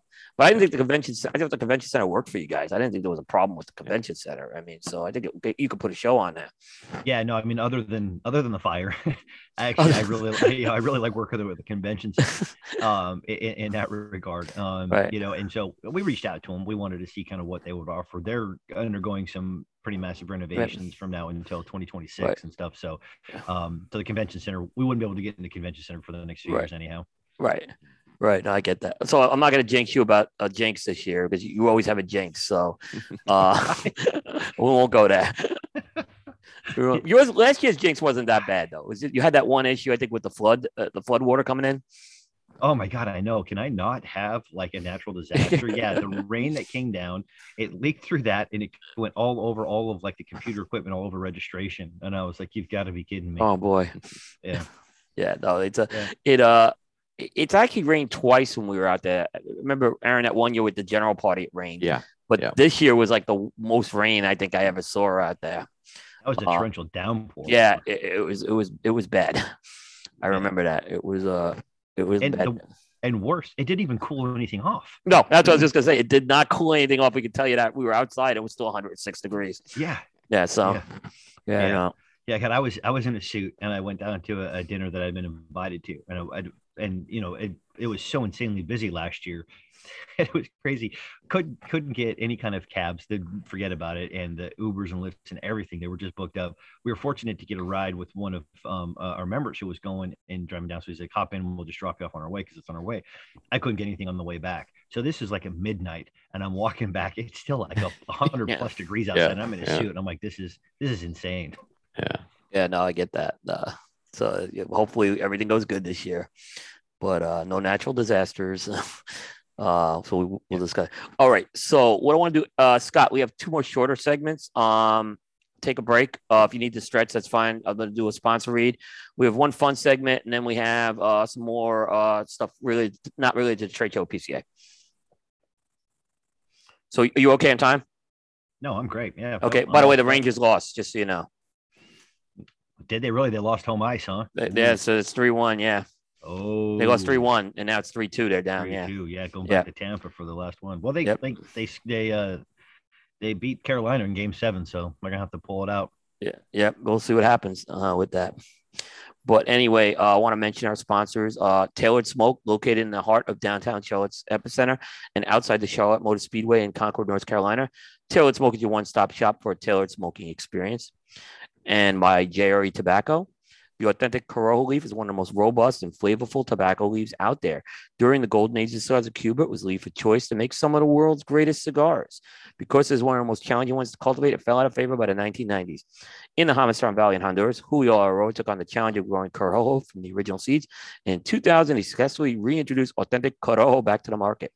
With over 50 years experience in the tobacco business, from growing and curing tobacco to cigar production, the JRE Tobacco Farm has been able to continue to deliver products to market with authentic Corojo. Now with JRE Tobacco, Julio and San Justo bring their very own brands to market, each containing that authentic Corojo leaf. Aladino is available in 100% authentic Corojo Puro, San Andreas Maduro, Ecuadorian Connecticut Shade, Cameroon or Habano wrapper, representing the golden age of cigars from 1947 to 1961. Now available at your local retailer. Be sure to ask for JRE Tobacco, a legacy that is tasted in every drawer. And by Corona Cigar Company. At Corona Cigar Company, they take pride in the fact that they are cigar fanatics just like you. That is why you'll find the best selection of the rarest and finest premium cigars available anywhere in the world. Plus, they have special limited edition cigars exclusively to Corona Cigar Company from many famous international cigar makers like Padron, Avo, Drew Estate, Perdomo, Gurkha, and Oliva. They have the best cigar selection, the best customer service, and money-saving discount prices. But don't just take their word for it. Forbes magazine selected Corona Cigar Company as the best of the web. Corona Cigar was voted a top 5 internet cigar retailer by Smoke Magazine, and Cigar Aficionado wrote, Corona Cigar Company, the largest best stocked cigar shops in America. You can place an order online at www.coronacigar.com or visit one of Corona's 4 Central Florida cigar superstores and cigar bars and see for yourself why Corona Cigar Company is the ultimate cigar experience. And we're going to get into our Alec Bradley Live True segment, sponsored by Alec Bradley. Alec Bradley. Visit alecbradley.com to find out more about their cigars. Live true. So, Scott, the topic tonight is Washington, D.C., right? You're a Utah guy. You're now living in the D.C. area, right? And let's take the politics out, right? We're not gonna, I mean, we don't want to talk politics here, because I imagine that's not a good thing to talk about. It's certainly not. Take out the museums, because the museums are great. What are some great things about the DC area that really, you live there, you have your family there? What's kind of some great things about DC maybe that folks may or may not know? That's a great question. There's never a shortage of things to do. So I live out in the suburbs, obviously, of Virginia. Yeah. There's never really a shortage of things to do. It's a very, very kind of busy area, but I think different than like a Chicago or New York in that sense, because it's not a centralized city kind of in that regard. But there's always something to do. And the other part, too, that I think that a lot of people may not realize is kind of sparked by Jose Andres when he came here 20 some odd years ago, I think now. The food in DC is quite great. They've got a phenomenal food scene that's here, and just a lot of really, really interesting and great stuff. So there's just never a shortage of things from like live entertainment and just anything from that you can get. And you talked about the museums, and it's kind of an interesting thing is that there's really a lot of things that you can get at like as little to no cost that ends up happening, whether it's at parks or whether it's kind of out on the mall or things like that are happening. But then also just, just the history of the city is quite fascinating. I know that you talked about museums, but I kind of love the fact that there's kind of always something to do here if you want. And I mean, irrespective of traffic, if you drive 10 minutes from my house in one direction or 15 minutes in another direction or north, whatever else, you can go down into, Old Town Alexandria, which is great. I can go visit Frederick. You go visit Leesburg. There's all kinds of things to do that are there that may not necessarily be what you could kind of find in some of these other places. So I actually really enjoy that. Cigar scene, the Maryland side or the Virginia side, which is the better experience? Is that just like telling you which is your 2 favorite kids? Yeah, Yeah, I mean, there's great shops on either side of that I've gone to multiple times. DC as well, as far as that's concerned. Um, each has different types of experiences. So for me, I mean, I just love, I loved it beforehand, but being in the industry and everything else, I just love going to cigar shops and going into lounges. I mean, we were down on spring break in Orlando at Disney World, and I jumped in the shop there and talked to the guy for a little while and bought some cigars and everything else. It's just, I like it regardless of where it is, but I think they're both have something to offer. The Sosa Cigar Shop on the board, is that the one? That's the one in downtown Orlando, right there. Yeah, exactly. Disney Springs. Yeah. Yep, that's a good one. You mentioned restaurants. What are some of the better restaurants? Maybe if you're going to DC to go check out, they could be anywhere. They don't have to be high end necessarily. It could just be anything, as far as that goes. Yeah, I mean, you're never going to go wrong with a place like Mini Bar, like Jose Andres, if you're kind of going a little bit of the higher end. Yeah, there's a great place. Red Hen is great. I'm going to give that shout out, and that's one of Scott Regina's favorite places that we've gone to. If you're ever coming to DC and you want to know where to go to eat, John Anderson is your guy. And I got to also give a shout out to John Anderson's barbecue place, Cinder. That place is unbelievable. Like their wings there, it's so great. They dry rub them, then they smoke them, and then they flash fry them, and they just melt in your mouth. And you can put the sauce on them. It's just delicious. They do a great job there. And Matt Krim, I mean, God, just any kind of whiskey, bourbon, whatever else. Matt makes the phenomenal drink. They get a lot of great barrels that are there. There's a great place. My wife is Filipino, and there's a great Filipino restaurant here called Bad Saint. It's always got a line. It's a very small place, but just great Filipino food. There's a lot of great types of those types of restaurants of getting kind of good authentic cuisine. DC is such a good melting pot, for lack of a better term there, in terms of people coming from all over the place. So you can really find great authentic cuisine in DC. So is that noise? Is that loud? Can you hear that? That wasn't bad. It wasn't disruptive. You heard it, but it wasn't disruptive. Okay, my wife just turned on the AC. I guess it's getting a little too warm inside, so it just kicked on over here. So I apologize. It's not bad at all. You're fine. Yeah, Aaron, have you ever done the DC tour at all? I've never been to DC. I've been to Baltimore. That's the closest I've been. I've done very little of like the whole Capitol scene type thing. I've done very little, like going to the Lincoln Memorial. I've been to DC dozens and dozens of times. My wife did take my kids up there, and unfortunately I couldn't be there when that trip happened, but we're planning on actually eventually trying to do that again, because I've never done it before. I've been to the stadium there. The National Stadium is a great stadium, by the way. I love that place. It's a lot of fun. It's the total opposite of Camden Yards, is what I tell people. It is. Yeah. So it's very modern. It's a very modern look stadium compared to Camden, which brought back more of the retro feel to it. Yeah. But that's a great stadium. Yeah, it's actually not far. So the year they won the World Series, my wife and I were at Game 4 when they beat St. Louis to win, and so it was great with NLCS, everything else. It's crazy. But we parked at the office and walked down to the stadium, and when we were done, because we're on our feet and everything else, everyone was going crazy. And we're like, do we walk back? We tried to do the 2-on-1 scooter, and that was kind of a bad idea. It at least got us far enough away where we could get to the Uber a little bit easier. But it's actually not too far from the office or from Capitol Hill even. So I love the stadium. I've always loved going. With their first season there, I actually had a season ticket share plan with someone. It was a lot of fun to go. And even when they were terrible, which they are again, unfortunately, this is Miguel may or may not be listening, but this is just a shot at his ballot. If they could play the Reds every series, they might actually have a winning record. There you go. But the Reds are actually playing better. It's funny. Yeah, I think they took 2 of 3 from the Reds last time. That might be the first series they won in quite a while. I think they're still getting spanked by the Marlins right now, right? Yeah. Listen, I thank you guys for not re-signing Bryce Harper. He is my favorite player on the Phillies. I've been more than happy with him. We just haven't been able to deliver for him a championship. Well, they haven't been able, but I am a fan of the guy. And I had my doubts about him coming in there too. I thought it might be a PR disaster with the fans. It has not been like that at all. He is like beloved in Philadelphia is what I'll tell you. Well, I'll tell you this, you're welcome for sort of taking a sandpaper to his rough exterior as a pompous, arrogant kid coming in here.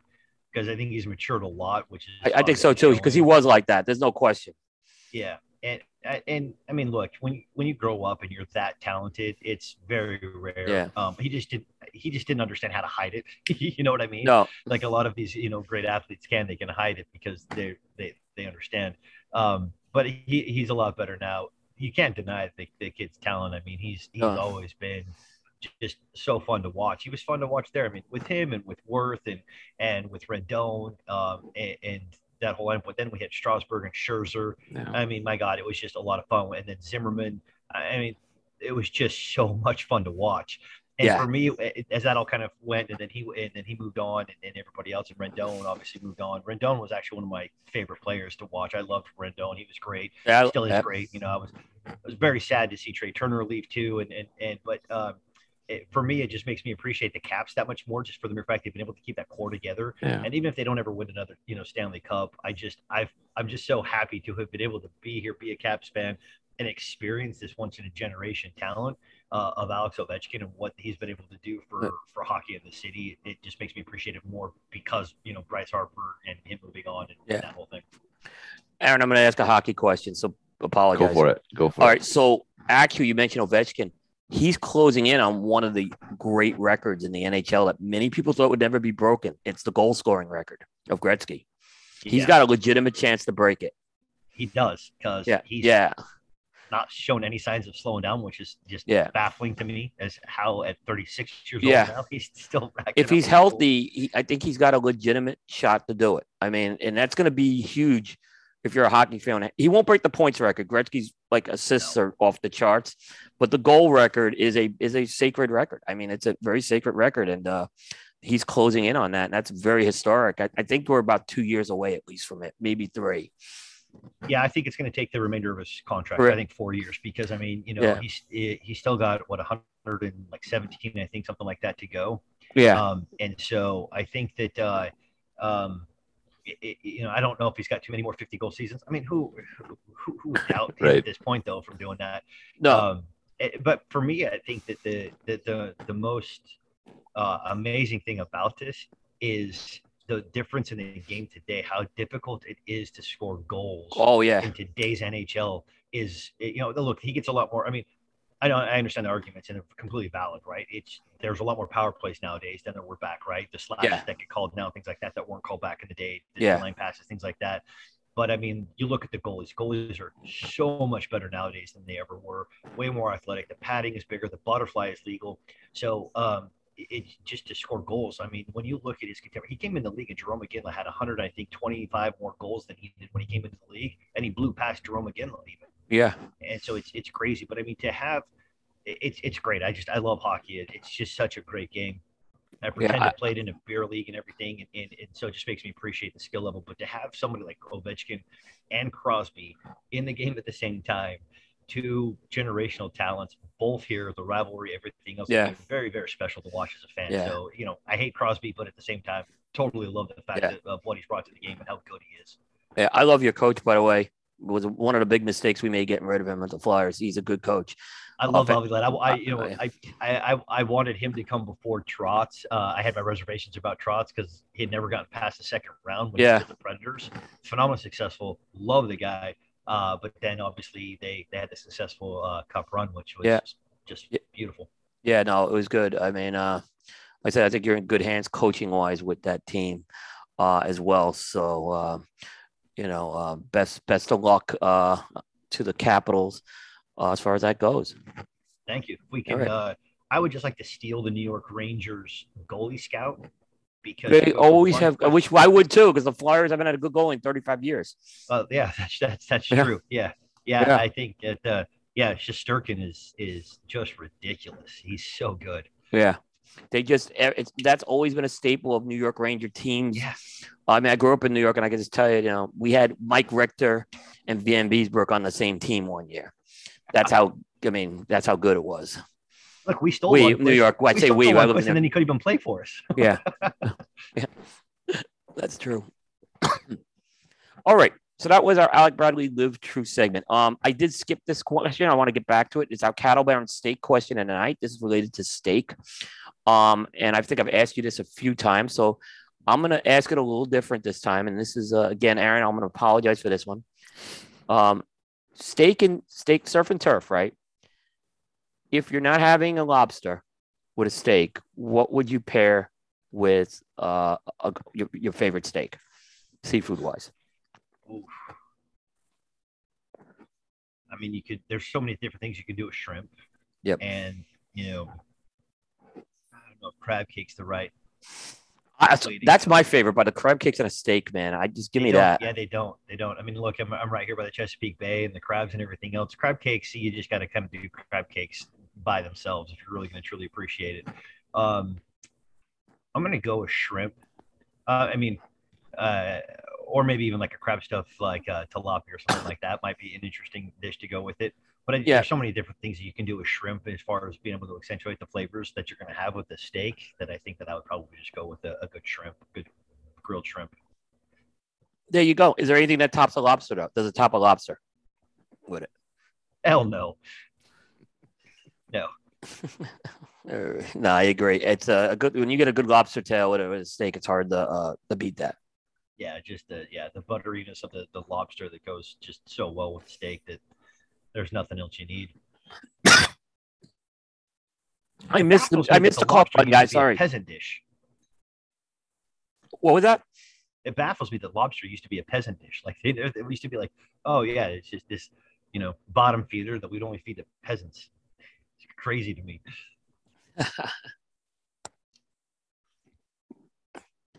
Sorry, I got some smoke in me. Always happens. All right. That was our cattle baron steak question of the night. So we'll do one more round of sponsors, and then we will get into our final segment. So I want to mention J.C. Newman Cigar Company. Founded in 1895 by Julius Caesar Newman, J.C. Newman Cigar Company is the oldest family-owned premium cigar maker in America. For 4 generations and 127 years, J.C. Newman has been handcrafting many of the world's finest cigars. J.C. Newman is headquartered in an iconic 111-year-old cigar factory in the Ybor City National Historic Landmark District of Tampa, Florida. At this factory known as Overhold, J.C. Newman rolls premium cigars by hand and hand-operated antique cigar machines. The J.C. Newman Pensa factory is the second largest in Nicaragua, and it's where Brickhouse, Perla del Mar, El Baton, and Quorum cigars are hand-rolled. J.C. Newman's Diamond Crown, Maximus, Julius Caesar, and Black Diamond cigars are handmade by Tabacalera A. Fuente in the Dominican Republic. With its longtime partners, the Arturo Fuente family, the Newmans have founded the Cigar Family Charitable Foundation, which supports low-income families in the Dominican Republic with education, healthcare, vocational training, and clean water. Visit jcnewman.com to learn more. And by Casa Cuevas Cigars. The Cuevas family has 5 generations of experience in cigar making. For many years, they have manufactured cigars for many industry leaders out of the Las Clavas factory in the Dominican Republic. Now, the Cuevas family has brought their very own brand to market with Casa Cuevas cigars. You can try the Casa Cuevas Habano, the Casa Cuevas Connecticut, Maduro, as well as the La Mandaria and Patrimonio lines, and of course, the Cuevas Reserva line. If they don't carry it, be sure to ask your local retailer for Casa Cuevas cigars. Casa Cuevas cigars, from our casa to yours. And I just want to mention Aganorsa Leaf again. We're running our Aganorsa experience on the Cigar Coop website. And this month, we're highlighting a man by the name of Harold Zeladon, who is the factory manager at the Topsa factory. If you click on the sidebar, you'll take you to the Aganorsa Leaf YouTube channel where you can learn all about Harold. So be sure to check that out. So we're going to get into our Dunbarton Tobacco and Trust deliberation segment, and sponsored by Dunbarton Tobacco and Trust. There is no deliberation when it comes to Dunbarton's track record since launching in 2015. This has included 7 consecutive top 3 appearances on the Half Wheel Consensus, including #1 Cigar of the Year in 2020 with the Mi Querida Tricky Traca. You can visit DTC Cigars to find a purveyor that carries the brand of Dunbarton Tobacco and Trust.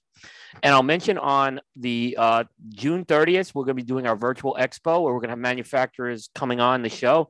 And Aaron Saka is confirmed for the midnight hour like last year again. Of course. He wants as much time as possible. He's going to be doing it from Nicaragua. So again, we have to, well, hopefully there'll be no connection problems. But yeah, he wants that. He took that last spot, which he did like a whole show after that. Yeah. And we just did a show with him. So he wanted that slot and he's got it. So. All right. Scott, so let's kind of, the PCA has been busy besides the trade show for sure. And you've had a couple of things coming on. I think the first thing we kind of touched on at the beginning, you now have an expanded board of directors. So it's a big board, and it's not necessarily even split between the manufacturers and the retailers, but kind of talk about the logic behind some of the expanded board and how that's going. Yeah. So last October, we got all the board together for just a strategic review of kind of where we're at and really where we need to go, and to start staking out exactly what the association needs to be doing. Primarily regulatory landscape, but also in terms of really trying to distill down clarity in terms of our goal and our purpose. And as we looked at it, it's really kind of an interesting, but I think I won't call it revolutionary. I don't want to, kind of put us up in that lofty realms, but I do think indicative of the times of understanding the importance of partnerships with the vendors and manufacturers, which is to say, the refocus was really saying, look, we got to focus on how we grow the retailing space, helping retailers better at their business. And then, as I've always said, right, the job that we have to get done really is to help our members make more money, and whether that's ways in which we can help them reduce costs or increase, revenues.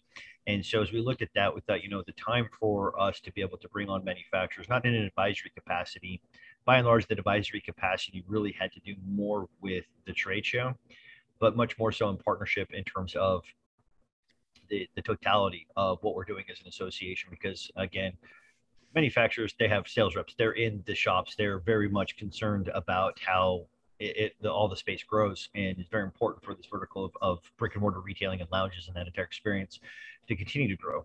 And so it engaged the customer.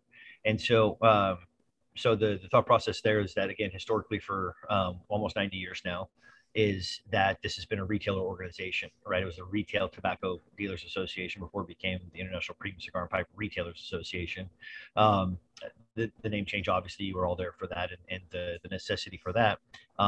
Focus much more on the product and the process and everything else about what kind of brings the industry together as far as that's concerned. But really, as we did that, we said, look, there's a real need that we have for manufacturing perspectives and voices to be involved with this. And so the previous year, we opened up elections for retailers, and so doing the same thing for manufacturers. So now we have 5 full-fledged voting manufacturing members on the board with 14 retailers. And so we started off. So Mike Condor has always been the president, well, not always, but for the first few years that I've been here, has been the president of the AMAB, which means he has a seat on the board. And so that his board seat continued, and then we appointed 2 others as this transition to get going, to be up to speed. And those were those that have worked with us on the AMAB. And then 2 are going to be coming on in July. The elections have wrapped up, so that's the results are in, but it doesn't get certified until the annual meeting of the membership where that gets certified. Right. So really, it's just about the importance of the manufacturer perspective on so many of the issues that we face, because they have a very, very important and critical yet different approach and perspective on what's happening on the ground with retail, and a perspective that's a lot more global. I mean, not that our retailers don't have a global perspective, but again, you have a retailer, more often than not, they're located in one state. Yeah. They might be in 2 states. There's a very few that are across more than 2 states. Our manufacturers, they are either traveling or have sales reps that are all over the country. They're hearing from all retailers. So that perspective gives us a much, much more holistic way in which we can approach this. And then it also allows for, I think, the right kind of friction. Obviously, the friction can produce a diamond, right? And it allows for the right kind of friction to come throughout the board in order for us to get to the right answers that oftentimes aren't easy. And I think that's another component that the board really wanted to bring into all of this as well. There was so now there's 5 manufacturers. Does that replace the old advisory board that you had beforehand, or is the advisory board still active? No, it replaces the advisory board. Okay. I think that's a good move too. I think that was a good move. Yeah. Yeah. Because like I said, the advisory board was really kind of more, here's our thoughts and here's kind of what we're looking at and everything else. And they're right in there. They have an equal vote. Mike Condor is the first liaison, special appointee to the executive committee. So the executive committee does also now include a manufacturer as well. The other thing too, that I think that the board kind of really kind of addressed here too is that we don't need to be so rigid in terms of this. And you talked about the amount of board members. It's really interesting because I've been in associations that were even smaller than this that had a board that was probably twice the size of Oh, really? Okay. So the size, I think, really depends, or the amount of board members really kind of depends upon what it is we're trying to accomplish. And right now, we felt like this would be the right number to start with. And again, we don't necessarily need to be too rigid with how we go about this. I think that we have a good understanding now. Basically, it can be elastic with what the time needs. But right now, really, we got to hammer this out to understand how we carry Vision 54, how we get our state apparatus going and humming along at peak, because that's the most important thing for us at this point, to make sure that our retailers across the country have both protection, but also have a good offensive strategy in each of their states and localities. So it's important that the manufacturers who are at that level are engaged with it as well. It makes all the sense in the world.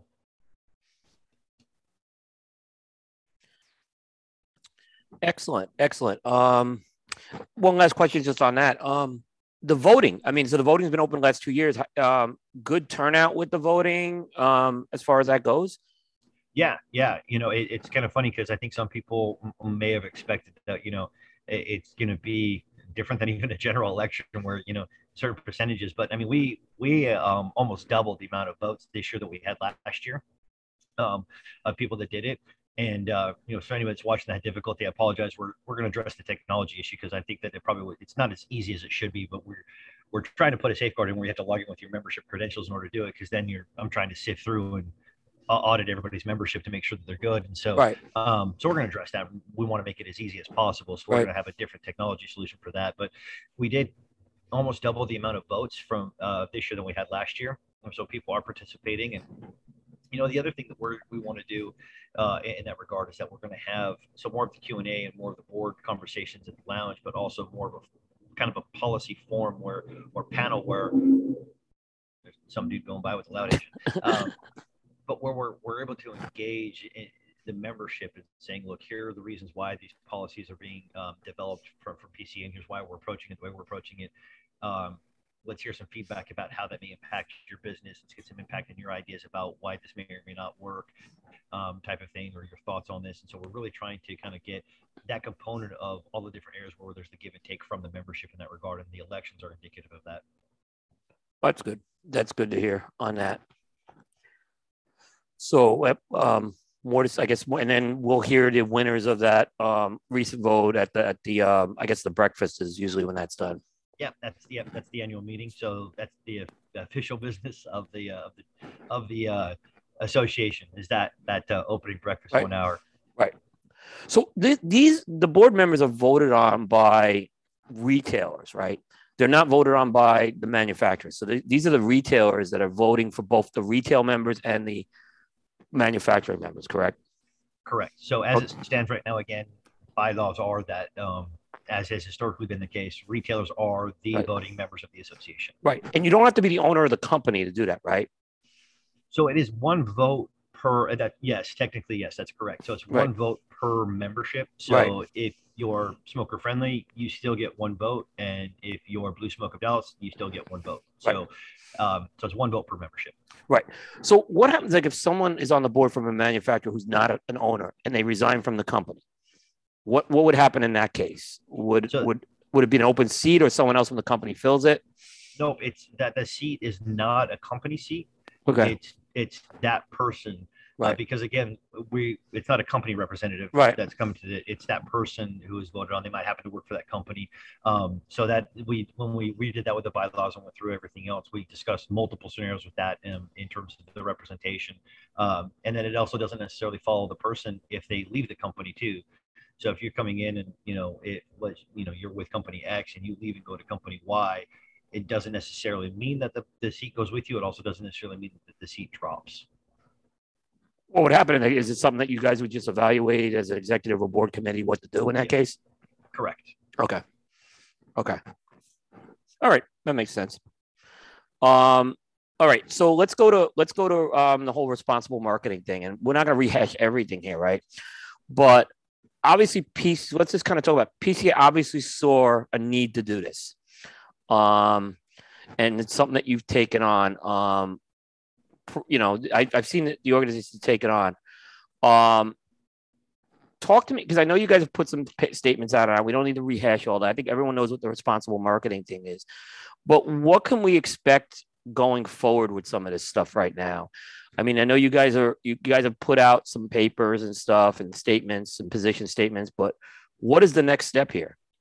Yeah, so we're working on a code of conduct that we're going to be presenting at the annual meeting. Okay. Actually, the day before during that policy summit that I talked about.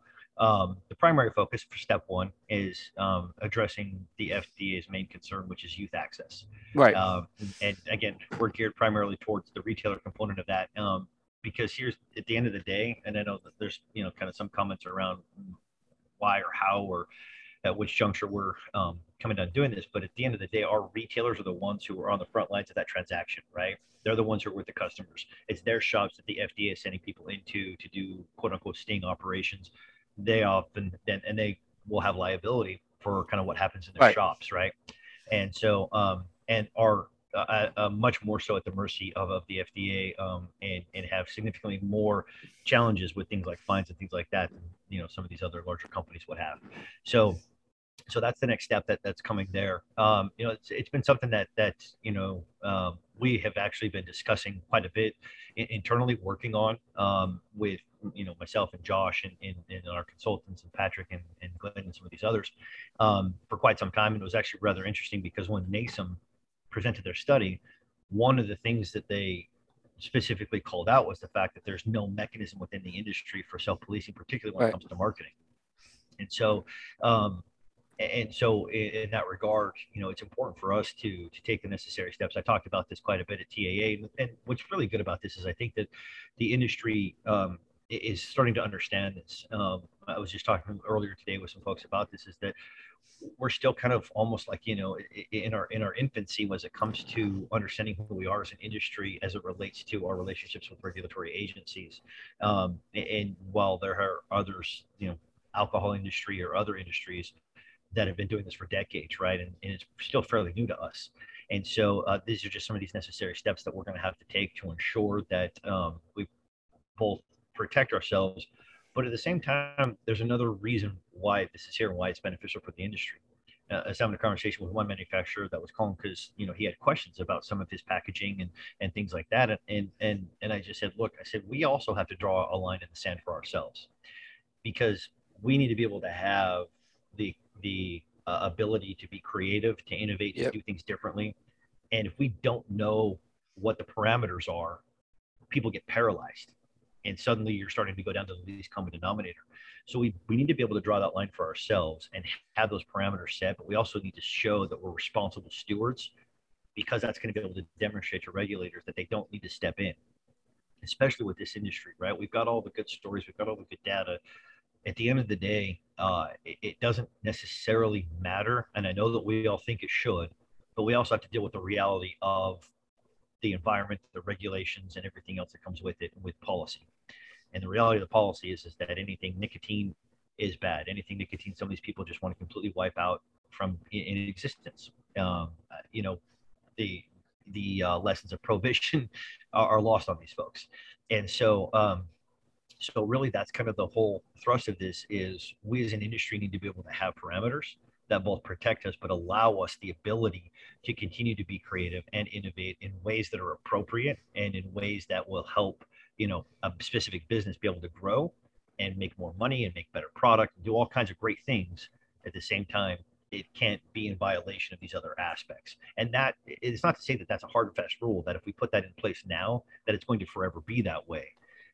We've entered a new world as far as, social media and internet marketing and everything else is concerned. That's going to continue to evolve. That's going to continue to change. Right. It's going to continue to expand and contract. And we need to have mechanisms in place that are going to be able to respond to that, because regulators are going to continue to respond to it too. Right.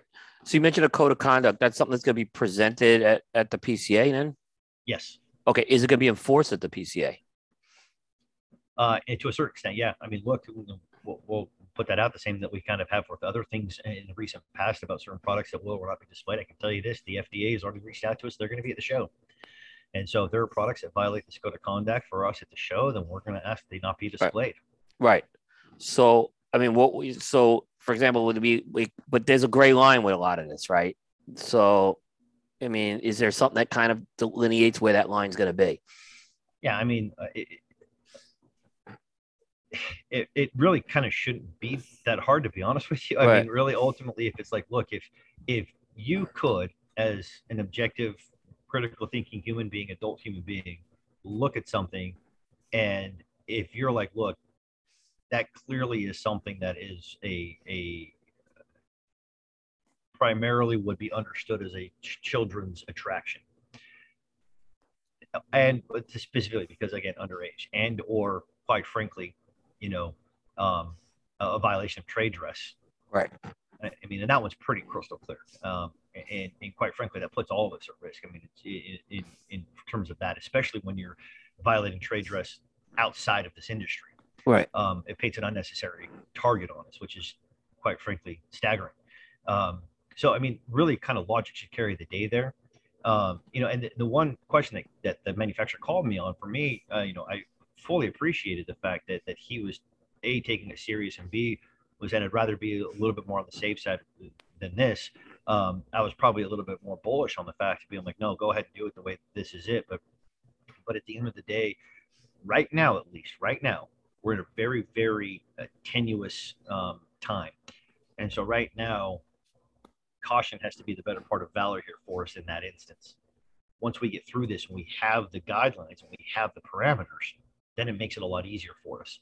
So yes, we will address that at the show. If there are gray areas, let's easily discuss them, and we can come to some, easy solutions. There's no question. But I mean, clear violations shouldn't be, an issue where someone is going to argue with this if they've got something out there that looks like a toy or looks like a cartoon character from a children's show, or a Happy Meal. Right.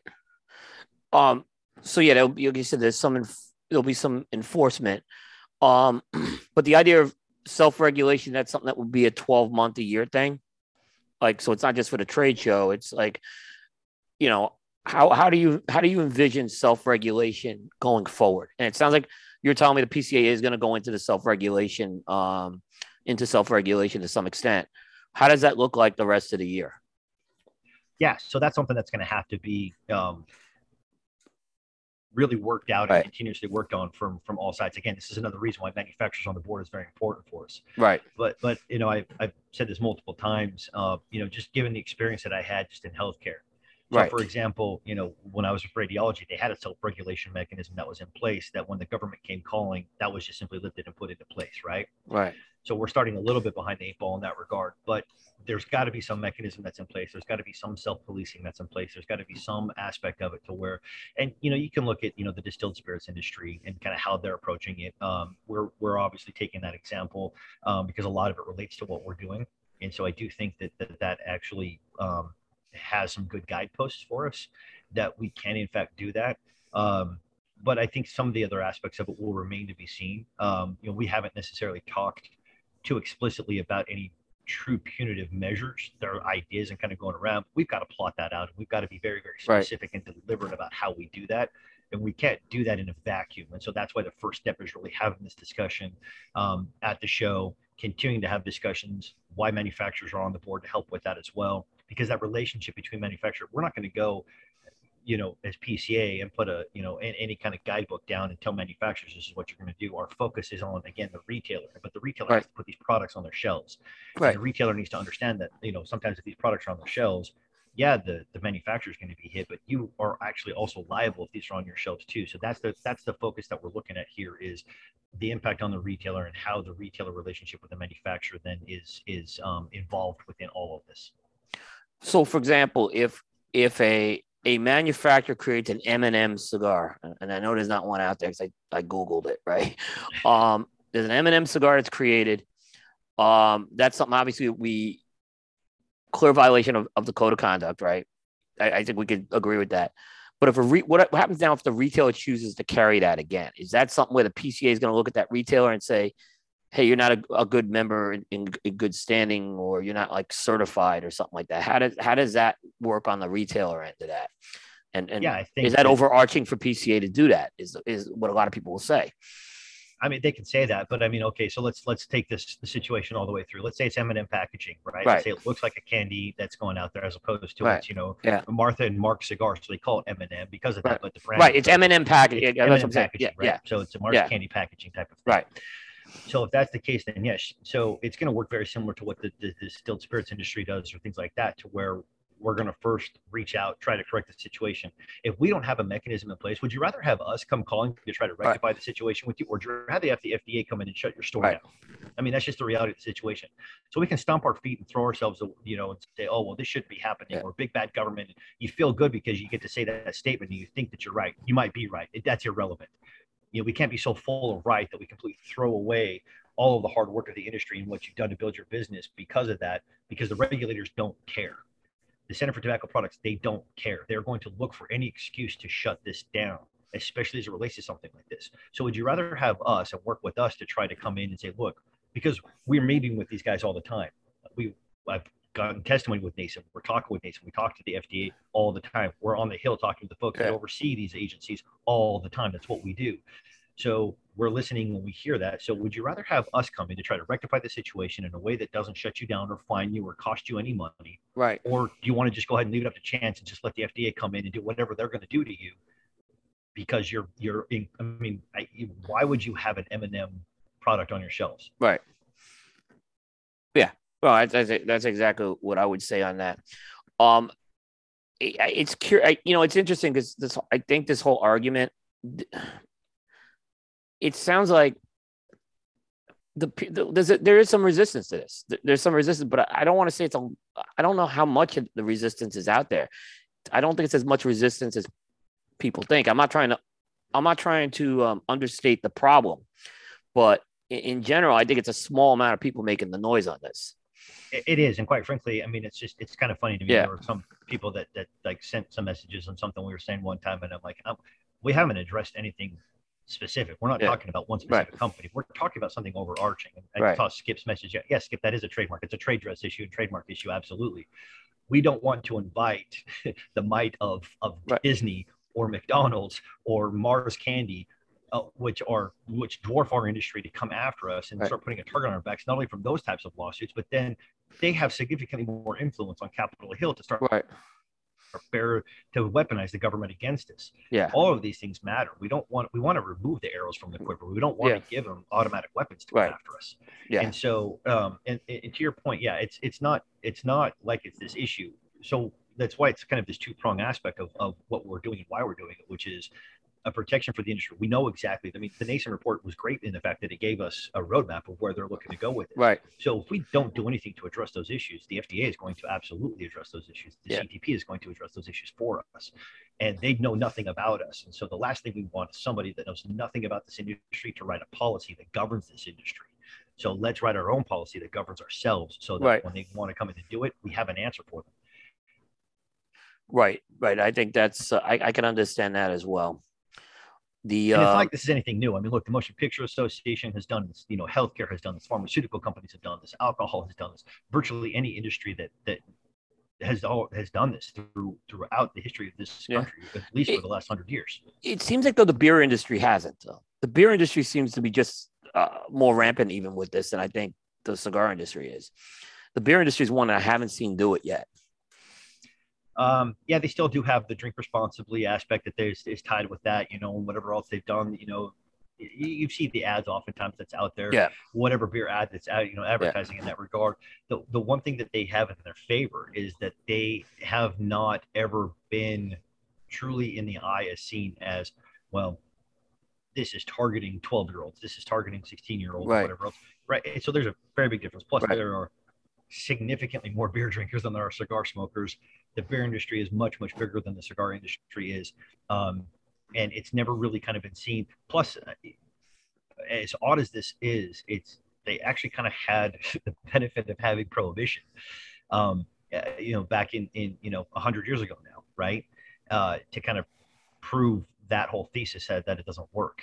And so they have that component that's there. And so I think that in a lot of ways there are some similarities, but in a lot of ways they've never because of the cigarette companies, because of kind of all of that went through and with that whole settlement and everything else, tobacco as a whole has a very, very different hill to climb than the beer industry does. That's true. That's true. The beer industry is facing a whole other host of issues with the World Health Organization stuff that's coming down and the diet, removing it from dietary restrictions to alcohol reduction and things like that. Yeah. But youth access is not one of those things, but that's what they're focused on with us. And so again, Dolphin caught a tuna net with the vaping and everything else that goes on there is what we're facing. Yeah, no, that's true. I mean, the tobacco's their prohibition target. It's still a prohibition target, no matter how you look at it. One last question on this. This is tied in with the flavors. So lots going on now. The comment period is up. You guys have a portal for that to submit your comments to the FDA. Yeah, fighttheflavorban.com. Yep,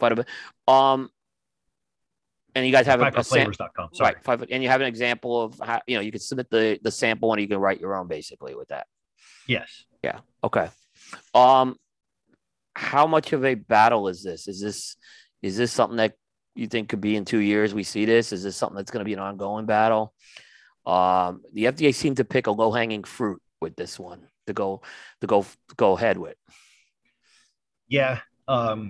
It's going to be an interesting battle that could probably take one of maybe 2 or 3 ways of going about, whether it's some sort of agreement of policy. I mean, again, their primary focus is on the addictive nature of flavored, really nicotine products that become addictive, that people are addicted to, and they think that it unfairly targets those folks, and so it gets lumped into that, and so that's where we get into some of the nuance about what is and what isn't these types of products and things like that. Yeah. So it's going to be, I think it's going to be a continuous one. Again, people that don't know and understand the industry and or the products, writing policy that affects it. That's what we don't want. And so that's why the fight's there. That's why, again, helping to understand kind of what the difference is between what we all are in terms of premium cigars versus these other products. But there's somewhat of a tenuous relationship between the two, whether it's menthol cigarettes or mass market products and things like that. But I do believe that it's going to be a continuous fight because, again, they're not distinguishing between anything. It's just all kind of lumped in together. And the other part is that a lot of these products that would be considered flavored products or infused products are important to our retailers. We know that. We've gotten a lot of survey responses back about how important these are. We're going to be putting out another survey here within probably another week or so that's going to get a little bit more specific about the products and the percentages of revenues and things like that, or sales that make up for our retailers to kind of truly understand much more of the economic impact there. But because they are putting it all together, it makes it a very long fight for us, and it's something that we absolutely are going to be fully engaged in because it's important for our members and the retail shops. So you can expect, I think, this to probably go on for a while and probably will end up in the courts at some point. Right. Any progress with the executive branch of the government on these things? I mean, I know it's been tougher lately, but has there been any progress made with the president's office or the executive branch? Yeah, very different approach in our strategy for the Biden administration versus the Trump administration. Trump administration was obviously very much about deregulation and so on and so forth, and kind of that type of environment. The Biden administration, we've made some inroads in terms of things like international trade and fair trade and things like that as we've gone. Hence our policy that we did last year, the policy form that we did. We're going to be doing that again this fall. So there's some there. It's not necessarily too much to where they have given any sort of prime directive to the FDA to shut us down. The FDA is kind of still going along. We got the new guy coming in for the Center for Tobacco Products. I don't believe he's as much of a crusader as Mitch Zeller, but I mean, again, it's still kind of cut from the same cloth. Their mission statement hasn't changed as far as the Center for Tobacco Products is concerned. So, but I think that we're kind of trying to read the I'll say tobacco leaves, but tea leaves here in terms of kind of where a lot of these types of things are leading. They're going to continue to try to come up with new ways to come after the industry. Yeah. And so we're looking at all these various aspects, whether it's trade, labor laws, environmental mitigation, so on and so forth. And so that's where we're trying to build out a holistic so that no matter what administration comes in, there are ways for us to approach them strategically so that we can align their desired outcomes of their desired programs with what we're doing as well. So that way we've always got a good mechanism in place to be able to work with any administration that comes in based upon their priorities. And then just one more on the flavored. So there's been a lot of, we're seeing a lot of local governments put these flavor bans in. Is PCA involved with maybe getting more tactical with some of these right now? I know some of them are too small maybe to tackle, but there's probably some bigger ones out there. Is PCA kind of looking at that, or are they going to really focus just right on the FDA piece? No, we've been very, very, very active at the local level, primarily more than anything. I mean, we're gearing up for this California thing. We've been very active in Colorado. We've been fighting local flavor bans for, the entire past few years. This has been popping up all over the place as much as we as possibly can. So, I got to give good props to Mary Zarmak out in Colorado for spearheading so much of that fight out in Colorado. Colorado's become kind of an interesting battleground in terms of the tax and some of these other things. And what's really interesting, though, is when we get through this and we kind of come out the other side, is because we've been able to be victorious in the large share of these, is that even when we go to, some sort of an executive branch like in Colorado, that might, quite frankly, be okay if cigars kind of went away personally. What they're looking at, though, is they're looking at overall budget impact. Yeah. And then if you go through a flavor ban, that wipes out this particular governor's education budget. And they're like, it's not worth it for them. Right. And so there's a lot of, and that's one of the main reasons why we're trying to get this state apparatus a lot more robust up and going as quickly as possible, because lessons learned there in Colorado could translate through other states that are facing the same thing. The same way they're sharing tax cap information, like what happened in North Carolina or Michigan or Minnesota or New Mexico, that can kind of help as we're trying to initiate other tax caps in other areas, and what New York is doing there with the good work that association is doing. And so we try to offer as much help in that regard as we can. We need to get that apparatus as robust and as interconnected as possible, sharing that information, so that what happened in Colorado, we can share that information, and that can become something that is useful ammunition in other states when this pops up. Good point. That's a good point. Aaron, anything else we want to hit with Scott before we kind of wrap up? No, you nailed it. All right. Well, Scott, thank you very much for being on the show. As always, I know we kept you late, and we do appreciate it. We look forward to seeing you at the trade show in July, for sure. Yeah, I can't wait to see you guys in person again, and maybe I'll actually have a few moments to maybe sit down and have a cigar and or a drink with you guys this year. Last year it was it was all day, every day for me. I was excited to get back to my room and put my feet up. I can totally understand it. Yeah. It was funny last year. At one point, everyone was kind of headed out to dinner, and I think a lot of people were kind of tired. I think it was probably Monday night or something like that. I just walked down and got a pizza and went back up to my room, and people saw me walking back with the pizza box. And I remember seeing Casey Johnson, and he goes, "Oh God," he goes, "That's so smart." He goes, "I wish I could do that." Right. I totally don't blame you. Totally don't blame you. But that was the other thing I was going to say. I forgot to mention. Pizza at a local pizza place here actually won some sort of national award for best pizza. It's Andy's Pizza. It's delicious. And he actually, so Lisa, who's our trade show director, her husband owns Atlas Brewery. That's his brewery here in DC. And that pizza place, there's one in his brewery there with Andy's Pizza. So if you ever come to DC, hit Andy's Pizza. Look forward. It's right down there by Nats Park. Yep. I'll look forward to it. After the show, we'll coordinate something on my end to get up there. So I'll be in touch with you on that for sure. Yeah, good stuff. Yeah. Again, we got to do the live studio audience show from Cigar Coop from the PCA headquarters. Yeah, love it. Love to do it. All right. Leave his California haven to come out. Yeah. Maybe. They don't let him loose. No, that's it. Of course. Yeah, Vegas is about as far as I can go east. All right. No, it's good. So yeah, thanks to everybody for tuning in to this edition of the Primetime Show. Thank you, Scott, as well. Aaron, thanks as always. We'll see everybody next media panel show is next Thursday. Yep. So tune in for that. Then we'll be following up with the expo, the 2 weeks of expos where manufacturers will be coming on talking about the products. We already have more manufacturers than last year. So last year everyone wanted the second week, but this year it's a split between the 2 weeks. So we're much better balanced. So definitely tune in for that. But appreciate everyone. That's going to wrap up Primetime episode 231 into the annals of history for Thursday, June 9th, 2022. Now Friday, June 10th on the East Coast. We'll see everybody next time. Take care. See you guys.